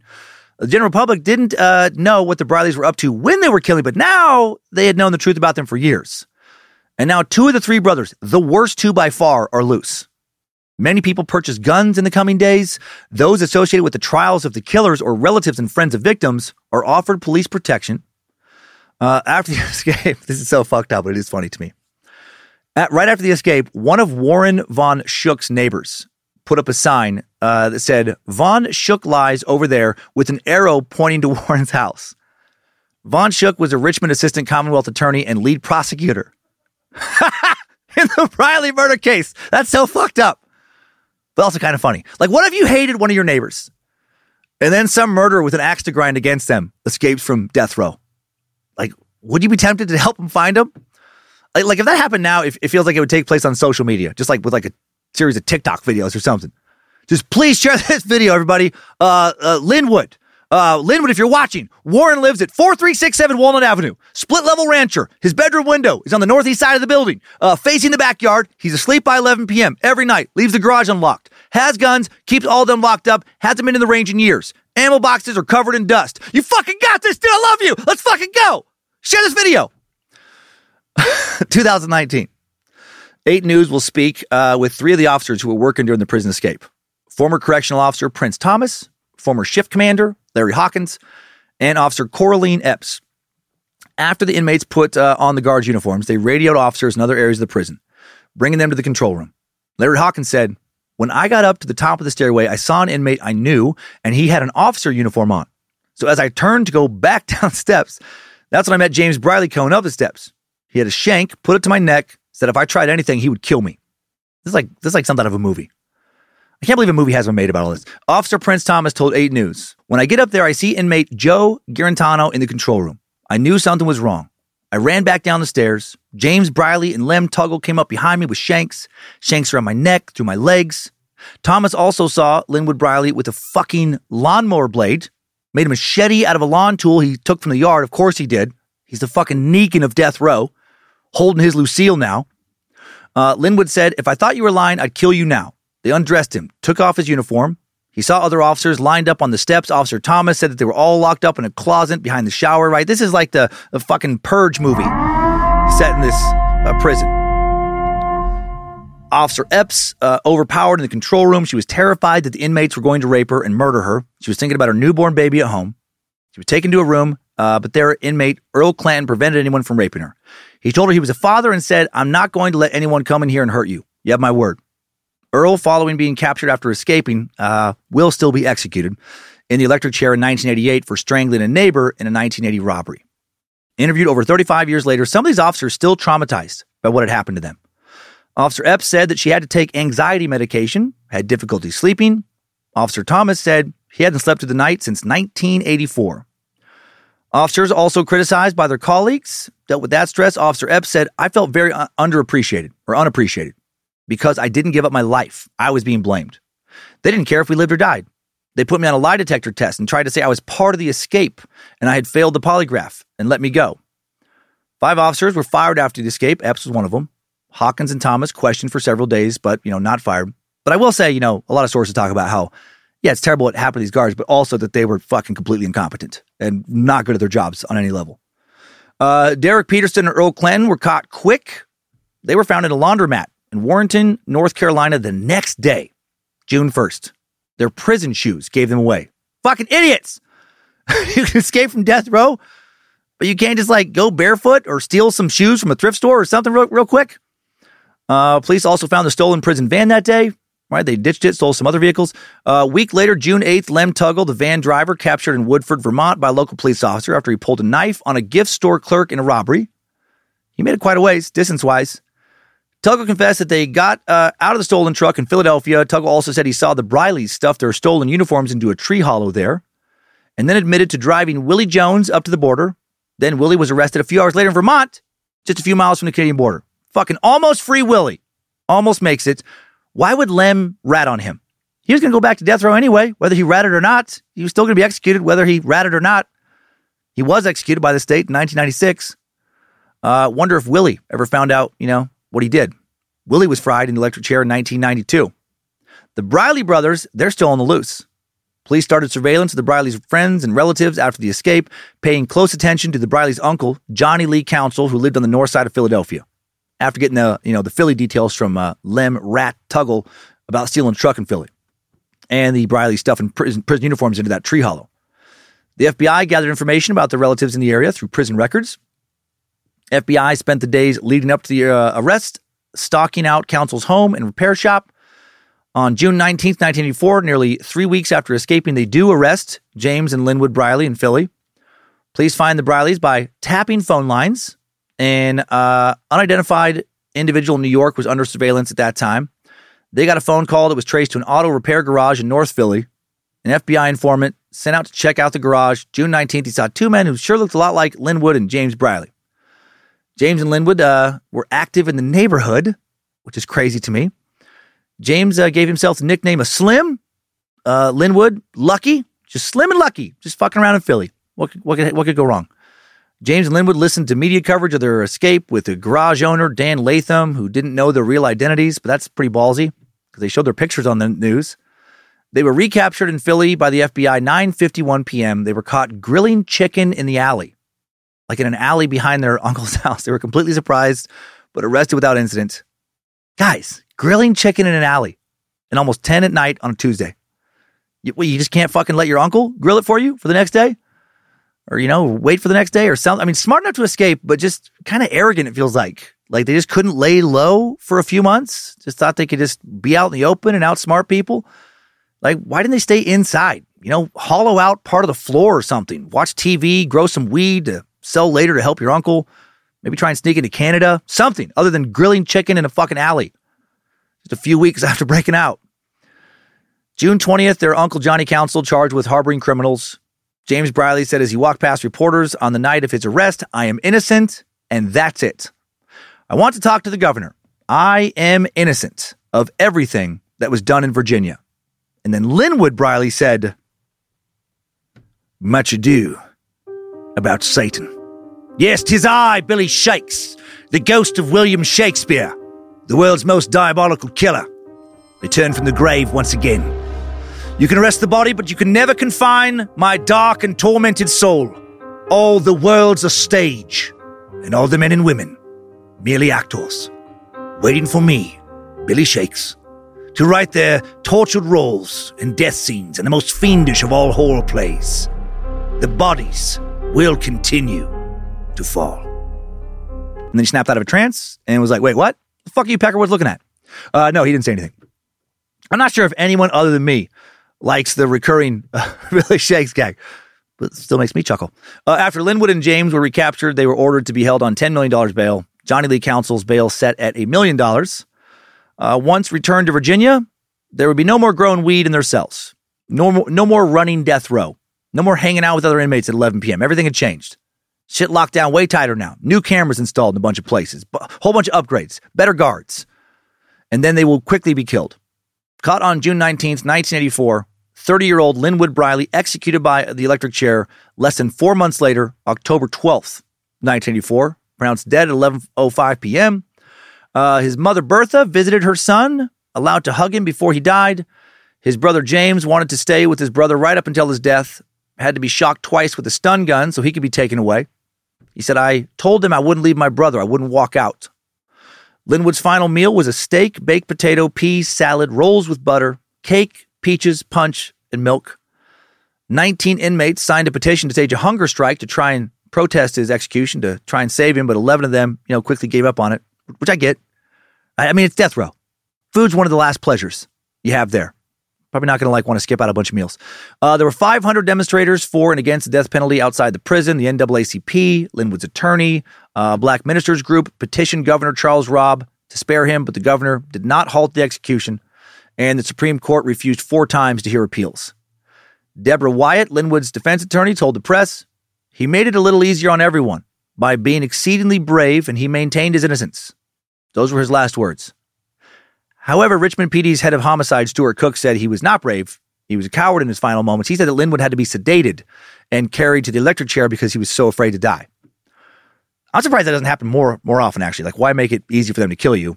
But I guess also, I mean, fight as much as you want. It's still going to happen. A little over 6 months later, March 28th, 1985, weeks before he was executed, James Briley gets married.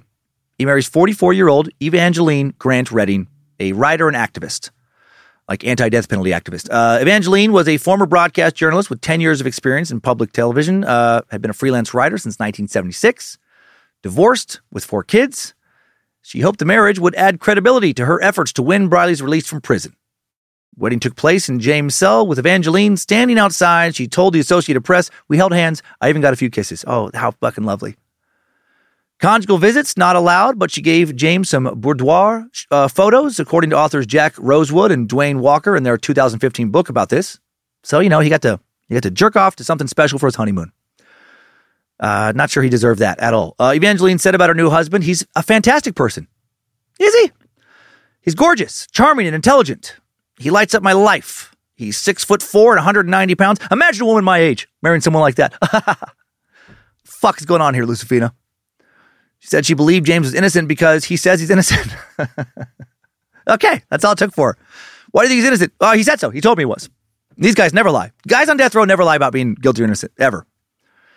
She did say, though, he says he's innocent, and I would soon believe him as racist authorities. And historically, she does have a case there. Evangeline became interested in the Briley brothers back in 1979, started writing to James after Linwood was executed, and fell in love with him in January or February of 1985. What happened to her and her upbringing that would lead to that possibility? She told the Associated Press that she planned to write a book about James and argue that he was a victim of a police conspiracy because the brothers had criminal records and could just be blamed randomly for unsolved murders. Evangeline convinced that James would not be executed because he was innocent, but he was not innocent. He was found guilty, if you recall, in a lot of different trials by a lot of different juries. A few days before the wedding, March 25th, 1985, the Supreme Court refused to consider James's case for a second time. Evangeline said after the Supreme Court refusal, "We are going to seek a new trial for him based on the fact that he is innocent.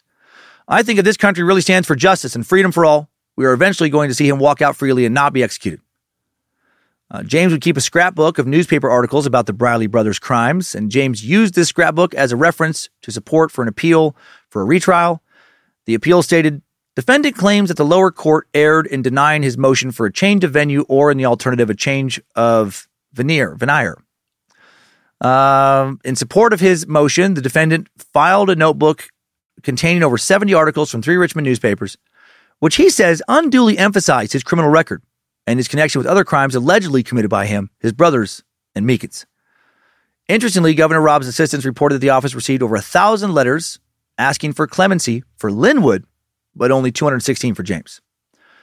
Well, 28-year-old James Briley would be executed April 18th, 1985, in the same electric chair that his brother died in. The very last minute, James' attorneys his appeals were rejected by federal judge D. Dorch Warner. They presented the testimony of a female prisoner who said that another gang member committed the Barton Avenue murders, but the judge rejected her testimony as being unreliable. And one last flash of Briley brother-related bloodshed. Other inmates at the prison on the night of his execution tried to disrupt it. With the prison uprising, 17 prisoners, it was the morning of execution this happened, is where it started, not the evening. 17 prisoners involved in the melee. 4 inmates wore pillowcases over their heads, used clubs, screwdrivers, and more to try and drag some poor guard into a cell. 9 guards, 1 inmate would end up getting stabbed and beaten.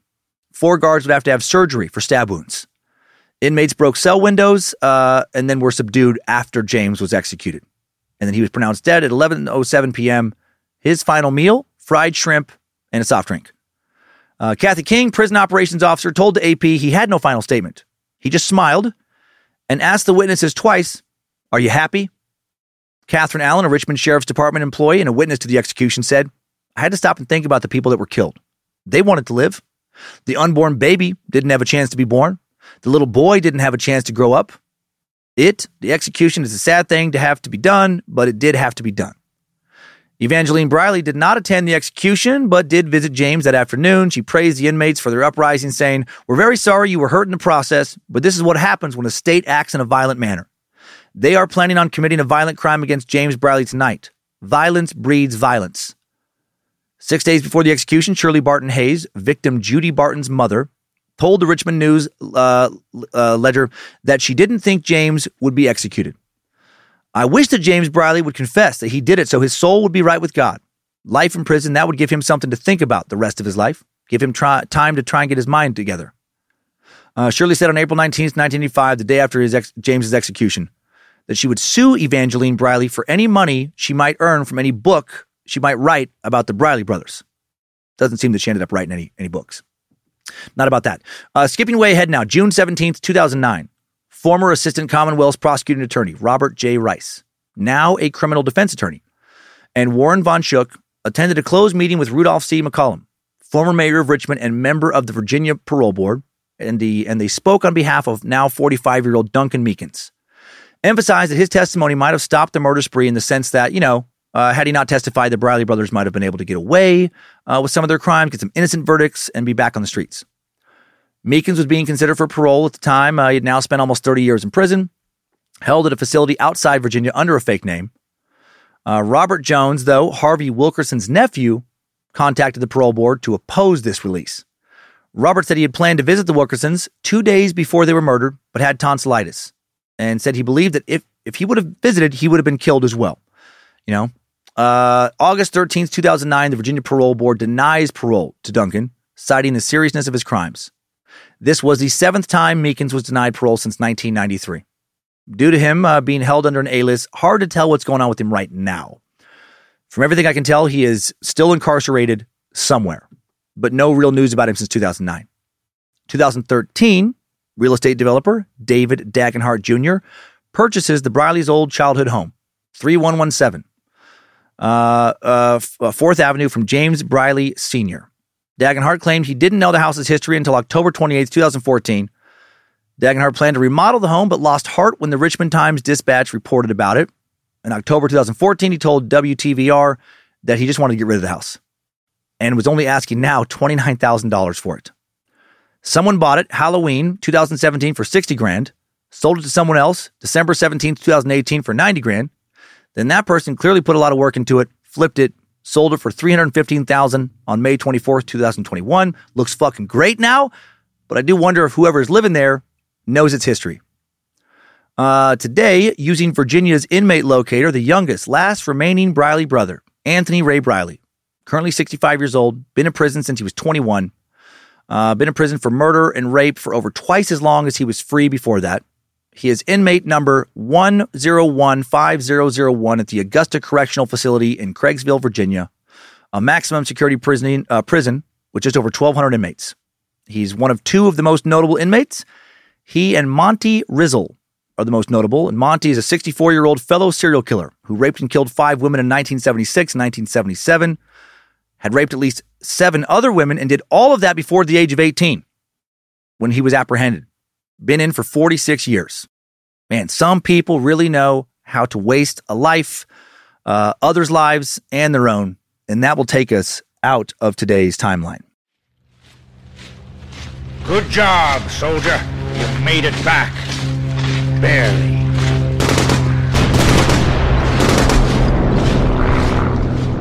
The Briley brothers. Did anyone else think at any point during this episode that their name would be like the perfect name for like a circus trapeze act?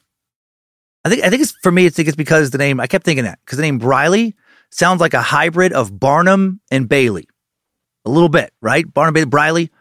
And decades ago, circuses, they would present like trapeze performers as like families, like these amazing brothers or whatever. Just, ladies and gentlemen, tonight, performing in the Big Top for the people of Richmond, are you ready for the Flying Briley Brothers?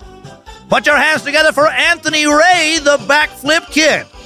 And make more noise for James Jr., the Robin to tonight's high-flying Batman, the greatest performer the trapeze has ever known, Linwood Briley! Are you ready to be entertained? And maybe robbed? And probably raped? And then be shot at or have your skull crushed by a cinder block or be set on fire? Or treated like your head is a fastball that's just been thrown over the heart of the plate and is about to be knocked out of the park? No safety net tonight, ladies and gents. No death-defying tricks, actually, either. Just Linwood Briley aiming at one of you from the top of the trapeze with a .22 rifle while his Briley brothers run through the crowd and wreak havoc and mayhem. Are you not entertained by the bloody Briley brothers? Thanks for letting me get that out of my system. I was thinking about it a lot late last night when I was finishing research. Now, how glad are you to not have had Linwood for your older brother? Or James. Two fucking psychopaths. Did old Boot Briley know how fucked up two of his little brothers were? Is that why he bounced to North Carolina? Did Linwood keep sneaking a boa constrictor into his bed at night? Did Linwood try and talk him into shooting a neighbor lady? Did his little brothers, Linwood and James, sometimes, beat the shit out of him when mom and dad weren't home? Was Linwood, or were Linwood and James, why their mom had to go get her own place again, right? What scary shit were they doing at home that no one talked about? I do feel bad for Anthony Briley, the youngest. After Boot bounced both his older brothers his dad was so scared of, he started locking his fucking bedroom door with a padlock at night. Now they're his primary influences. Two scary motherfuckers he's sharing a home with. Two dudes who would scare both the guards and other inmates on Virginia's death row. I feel like Linwood could have also ended up being a cult leader. Right, maybe the most terrifying cult leader in U.S. history if he would have just focused his dark charisma and power in a slightly different direction. Man, what happened to him? Born evil? Or are there a lot of extra parts of this story that just never became public knowledge? Glad I did not grow up with these guys. Glad I did not grow up anywhere near them. And glad they're either dead or locked up now. In 1984, Linwood and James would go on after their crimes to lead the biggest death row prison escape in U.S. history. Spent 2 years plotting with accomplices. On the day of their escape, they utilized poor security and a lack of proper protocols to take over the control room, let death row inmates out of their cells in some terrifying situation,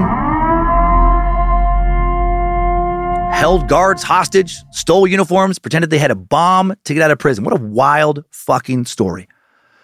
And now let's talk about it just a little bit more with today's top 5 takeaways. Time Suck Top 5 Takeaways.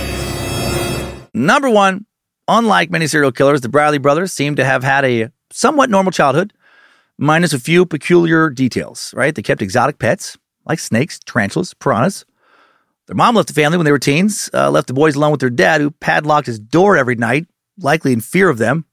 Although he would say that he didn't know why they became murderers, but maybe he did know and just didn't want to say. And now he'll never say because James Briley Sr. did die in 2020 at the age of 92. Number 2, perhaps the most brutal murder committed by the Briley crew was their last. The group went to the home of their acquaintance, Harvey Wilkerson, a known drug dealer, with the intention to rob him. Or maybe not. Maybe Linwood and co. wanted to have a bloodbath right from the start. Harvey lived with his common-law wife, Judy Barton, who was 8 months pregnant, and Judy's young son, and likely his young son, Harvey Barton. The Brileys and Meekin entered the house, bound Harvey and Judy, raped Judy several times, then killed the whole fucking family. Judy shot 4 times. Little Harvey Wayne, his dad, each shot once.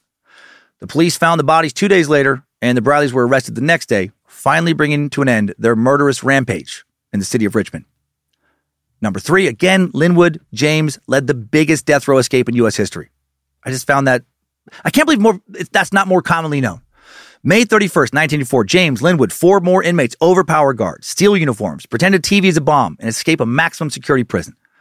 It was successful. Shockingly, no one was hurt, only because the other inmates kept the Briley brothers from raping a nurse and burning some guards alive.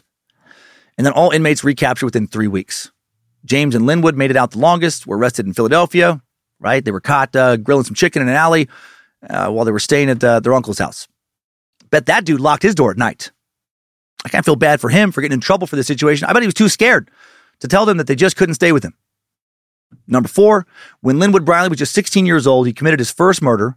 All right, shot a neighbor lady from his bedroom window who was just working on some laundry.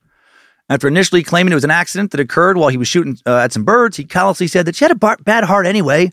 Right? She was going to die. What's the big deal? What is big deal?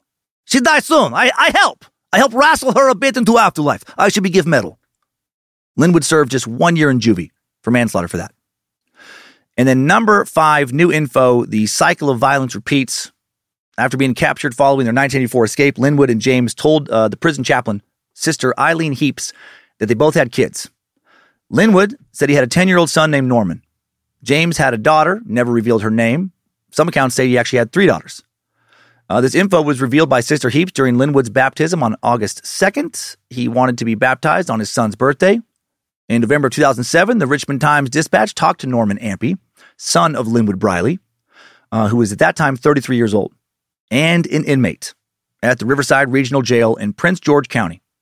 Ampey had been sent to jail repeatedly for drug and robbery charges over the years. Dude didn't have much of a male role model in his life.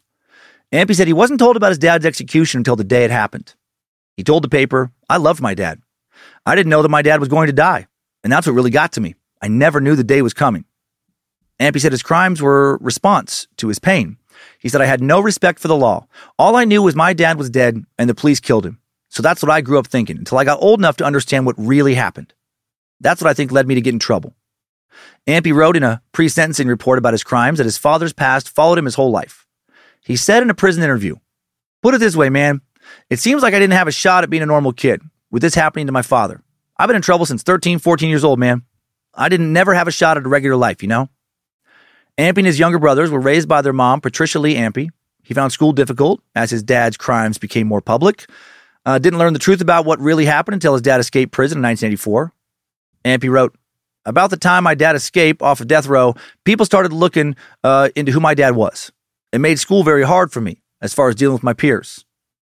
Ampey was diagnosed as emotionally disturbed by the school system in 7th grade. By the age of 13, already using and selling drugs, and then he dropped out in the 9th grade. When he was 14, he was committed to the Virginia Department of Youth and Family Services, renamed Department of Juvenile Justice, for trespassing and failing to abide by terms of probation. When he was 15, he was charged with possession of cocaine, intent to distribute, and possession of a firearm with cocaine. When he was 16, moved in with his girlfriend. They had a daughter together. In March 1993, at the age of 18, Ampey was sentenced to 5 years in prison for distributing heroin. At his sentencing, his lawyer acknowledged his juvenile record, but noted that a lot of it stemmed from his involvement with drugs, but Ampey had never gone through treatment for drug abuse. The prosecutor argued that his criminal record required a prison term. State counsel advised that he was not amenable to additional treatment because he had consistently demonstrated noncompliance as a juvenile. Ampey wrote, they never gave me a program or a second chance like they did my peers. They all got boot camp. Maybe that could have turned me around. Who knows? Ampey was released on parole a little over 2 years later. While in prison, he earned a GED, became a certified welder, but said, I've never worked a day in my life. It ain't nothing to be proud of now, you know? In April of 1996, he was charged with capital murder for the robbery and shooting of 22-year-old George Alexander Ross, November 7th, 1995. But then those charges were dropped and never reinstated because a witness balked at testifying against Ampey. Maybe like his dad, he knew how to scare somebody. 2 months later, Ampey was attacked by 2 men outside an East Coast service station on Jefferson Davis Highway, shot repeatedly. His daughter, her mother, and his stepson witnessed the shooting. He believed he was shot in retaliation for the murder. George Alexander Ross's brothers believed Ampey killed George in reprisal for Ross killing Ampey's best friend. And Ampey told the Times-Dispatch, I didn't say that I did. I didn't say that I didn't. You know what I mean? I think I do. I think it means he killed him. Ampey now spent 2 years recovering at the VCU Medical Center. 2 years. He was in a drug-induced coma for 6 months. Underwent several operations, became addicted to pain meds. Around 2004, his left leg was amputated above the knee because of a shooting-related infection, but he lived and then returned to more crime. January 13th, 2007, Ampey caught robbing a SunTrust Bank in Chesterfield, also charged with attempting to rob a pharmacy in Henrico in 2006. Ampey said that he robbed the pharmacy because he had just been released from the hospital after a skin graft operation and was desperate for pain meds. According to Henrico Deputy Commonwealth Attorney, Ampey entered a Kroger pharmacy with 2 forged prescriptions for Percocet and methadone. Pharmacist told him he'd have to wait until Monday so he could verify the prescriptions. He left the store, but then came back 15 minutes later, talked to the pharmacist, talked him into checking out his wounds. When he was taken into a counseling room now, he cornered her and pulled out a knife and then escaped when she told him she had to get a key to unlock a cabinet, and then fled before police got there. And then August 9th, he was sentenced to 10 years in prison with 6 were suspended for this robbery. Ampey blamed the Chesterfield robbery on his mental state at the time, saying the drugs messed me up, man. He was just released from a psychiatric hospital for attempted suicide, out of his mind on pain and depression medication. In a statement to the police, he talked about committing a robbery with 2 patients at the Tucker Pavilion at CJW Medical Center, where he was sent for treatment. After he was discharged, he then met him at a motel in Richmond and planned a robbery. Later told investigators he didn't need the money because he got state settlement from his father's execution. I guess he just wanted to fucking rob something. Also received over $2,000 a month in disability, as well as his dad's Social Security income. The 2 accomplices waited in the car. He entered the bank in his wheelchair. My God, trying to rob a fucking bank from a wheelchair. Gave the teller a note saying, "I have a gun. If you don't do as I demand, I will shoot you." He got $1,400 in cash, but then the dye pack exploded in the parking lot from the cash. And then his accomplices left him in the wheelchair. Just fucking took off. Ampey then went to, this is so fucking sad, this final Freema. Ampey then goes to a submarine sandwich shop and just buys a sandwich with one of the stolen $20 bills with fucking ink all over it and just waits for the police to come find him. I hope it was at least a tasty sandwich. April 10th, he's sentenced to 25 years, 17 suspended. The accomplices never caught. Prosecutor Tom McKenna said that they could not find the accomplices because Ampey didn't know their names, just knew their street names. Finally, Ampey recalled that during his final visits with his dad, he showed off his drawings to him and said that Linwood cried during their last visit. And then outside, when he left, after seeing his dad for the last time, there was a crowd of people supporting his dad's execution. He said a lot of people out there wanting to kill him, murder him, fry him. I was young at the time. I didn't understand why they were saying that. He told the Times-Dispatch about his final call with his father, and he said, his dad said, "Stand tall, never fall. Don't let no one tell you can't do something." And then Norman Ampey died April 3rd, 2015. I feel bad he had to grow up without a dad, but had Linwood actually been around, would his life have been better? Or as sad as his life was, would it have been so much worse? Time Suck Top 5 Takeaways. The bloody Briley brothers have been sucked. Thank you to Olivia Lee for the initial research on this one. Thanks to the Suck Ranger, Tyler C., recording, editing this episode. So you can watch it on YouTube in addition to listening if you want. Also, you can watch Trying to Get Better out now on YouTube. The stand-up special. Next week on Time Suck, we get bloody again. We get brutal again. We get into situations where people were trapped in coffin-sized boxes for years at a time and savagely tortured. But we're not sticking with true crime. No, we're heading to the Korean War. The conflict that lasted between 1950 and 1953 took place on the underdeveloped and until just then colonized Korean peninsula in Eastern Asia. And but though in a remote corner of the world and not very long, the Korean War would leave its mark on history and global politics. Just a few weeks ago, on August 22nd, the U.S. State Department renewed its ban on the use of U.S. passports for travel to North Korea. The ban first set in place by the Trump administration in 2017, been renewed annually since. And that could have never happened without the Korean War, because the Korean War is what turned Korea into North and South Korea. 100 years ago, Koreans dreamed of a united Korea, a Korea that wasn't ruled by imperialist Japan, which had annexed it in 1910, a Korea in which there would be a government run by Koreans for Koreans, but then that didn't happen. Instead, the U.S. and Soviet Russia hashed out a plan for what to do with newly independent Korea post-World War II, and the one-time allies suddenly found themselves in a state of extreme tension. Kickoff of the Cold War. Russia poured its troops and money into North Korea, intent on establishing a communist ally. The U.S., meanwhile, scrambled to unite a politically fragmented South Korea. The two were separated, temporarily, everyone hoped, along the 38th parallel. But soon North Korea, backed by Russia and later China, would start making a plan to invade South Korea, capture Seoul, and turn the entire country communist. And on June 25th, 1950, that plan would kick off, and the Korean War would begin, and we suck it next week on Time Suck. Right now, let's head on over to this week's Time Sucker Updates. Updates? Get your Time Sucker updates. This week's first update, short and funny, and courtesy of someone creating their own Cummins Law situation outside of the podcast. Super Sucker Jeremy Ward writes, Master Sucker, this is a situation where I created a Cummins Law event with my own mouth, due to my brain not thinking it through before the words came out. My 11-year-old daughter, who loves princesses, was at my house watching Disney Plus, and had settled upon a Nat Geo show about Cleopatra. I was juggling, trying to cook brunch, clean up after a Nerf gun battle, and pay attention to her. I did not hear specifically what the show said, but it apparently referred to something regarding Ptolemy intermarriage. My daughter asked, so they marry people in their own family? And then in a Father of the Year performance, out of my mouth comes, yeah, they were all a bunch of cousin fuckers. Oops. I thank you so much for introducing that term to my brain to slip out to my daughter in a moment of distraction. Very classy father moment. Jeremy. Well, Jeremy, maybe it was time that she learned some real history. Although technically, you should have said sister fucker or maybe sibling fucker.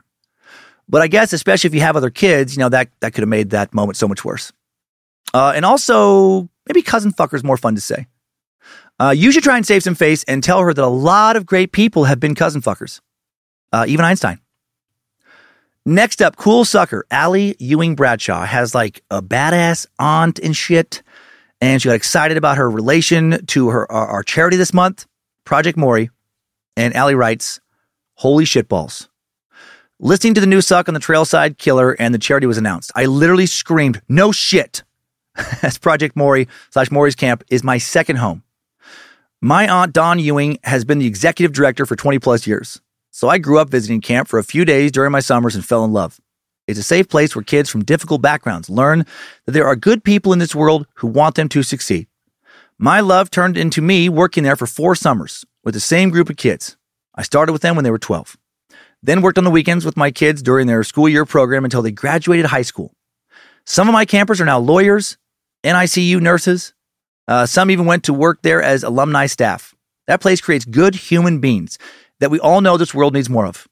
My campers learned what a network of support was, how to gain self-esteem, how to support others, how to take care of one another. I have chills writing this, and I just want to thank you all at Bad Magic. You have no idea what the donation means to me personally and how many kids it will impact. My aunt has influenced and motivated me my entire life through Project Maury, and I'm proud to say I work for a nonprofit in upstate New York, and Project Maury is a huge part of who I am today. Can't wait to see you in Buffalo, Dan. My husband and I are massive fans of both Time Suck and Scared to Death. Proud to support podcasts that do good for this odd world. My husband is like your biggest fan, so a shout out to Otis Bradshaw. Would be dope. We just got married in July and actually watched your new stand-up special while on our honeymoon in Punta Cana. Hail, Nimrod. Thanks for all you do for so many. Allie Ewing Bradshaw. Well, Allie, congrats on getting married to Otis. I heard he has a huge cock. Like way too big for an adult novelty keychain. That's the word on the street about his meat. I had not heard of Punta Cana, if that's how you say it before, but looking at some pics, I'm jealous. That part of the Dominican Republic looks beautiful. So cool about your aunt. So cool about the connection to Project Maury. Right, we're excited to help some kids out. Thanks to our Patreon supporters. Love it. It did make me think of Ampy. It's like, man, if a kid like that could have been given this opportunity, maybe his life would have turned out so different. Not so sure about Linwood, but maybe Linwood too. Hail Nimrod, and see you in Buffalo. Next up, we all need to watch out for confirmed devil worshiper, Christina Bentley. Ugh. That sneaky southpaw sidewinder shares the following. Hello, Master Sucker. I was listening to the recent Trailside Killer Suck when you mentioned being left-handed was historically considered a sign of the devil. Well, I just had to write in to tell you about the time my sinful southpaw caused an end to a budding relationship. A girl I was becoming friends with back in high school made the tragic discovery. And this is so fucking crazy the way people think. And I remember her grimacing and saying, "Oh, you're left-handed? You're going to go to hell." To which I replied, "Well, I sold my soul to the devil, so duh."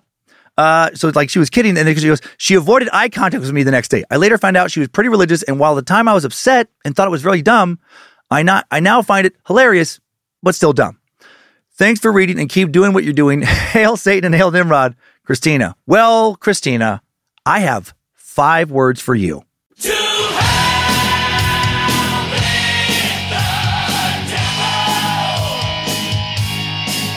You know who also is left-handed? I'm not even joking. My dad. Kind of fits, doesn't it? But seriously, thank you for sharing that. What a ridiculous thing for people to believe that left-handed people are just going to hell. Glad you messed with her a little bit. And now for another goofy message, Funny Sack Guy Green points out my absurd level of hypocrisy with the following short message. So, severed human body parts are cool on keychains, but sex toys are too much for your liking? I suppose I shouldn't be surprised. The older I get, the less sense the world makes. 3 out of 5, suck on. That short message killed me, guy. Yeah, that's right. Yeah. Thanks to Scared to Death, we do sell novelty severed body part keychains in the Bad Magic store, which I guess are probably fucking weirder than sex toy keychains. Thanks, time suckers. I needed that. We all did. Well, thank you for listening to another Bad Magic Productions podcast. Scared to Death, time suck each week. If you're listening from death row this week and inspired to make a break for it, probably not going to happen. The last death row inmate to escape was Martin Briley in 1998. Broke out in Texas, but as he escaped, got shot in the neck. As he scaled over the last fence, and later that night, weakened from blood loss, he drowned in a river. Should have stayed in his cell and probably just kept on sucking.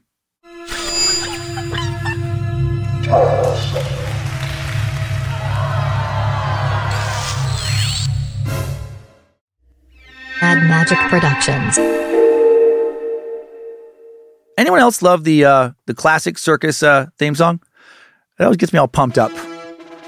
Ladies and gentlemen, I hope you enjoyed this weird chapter of the book of the Bad Magic Productions.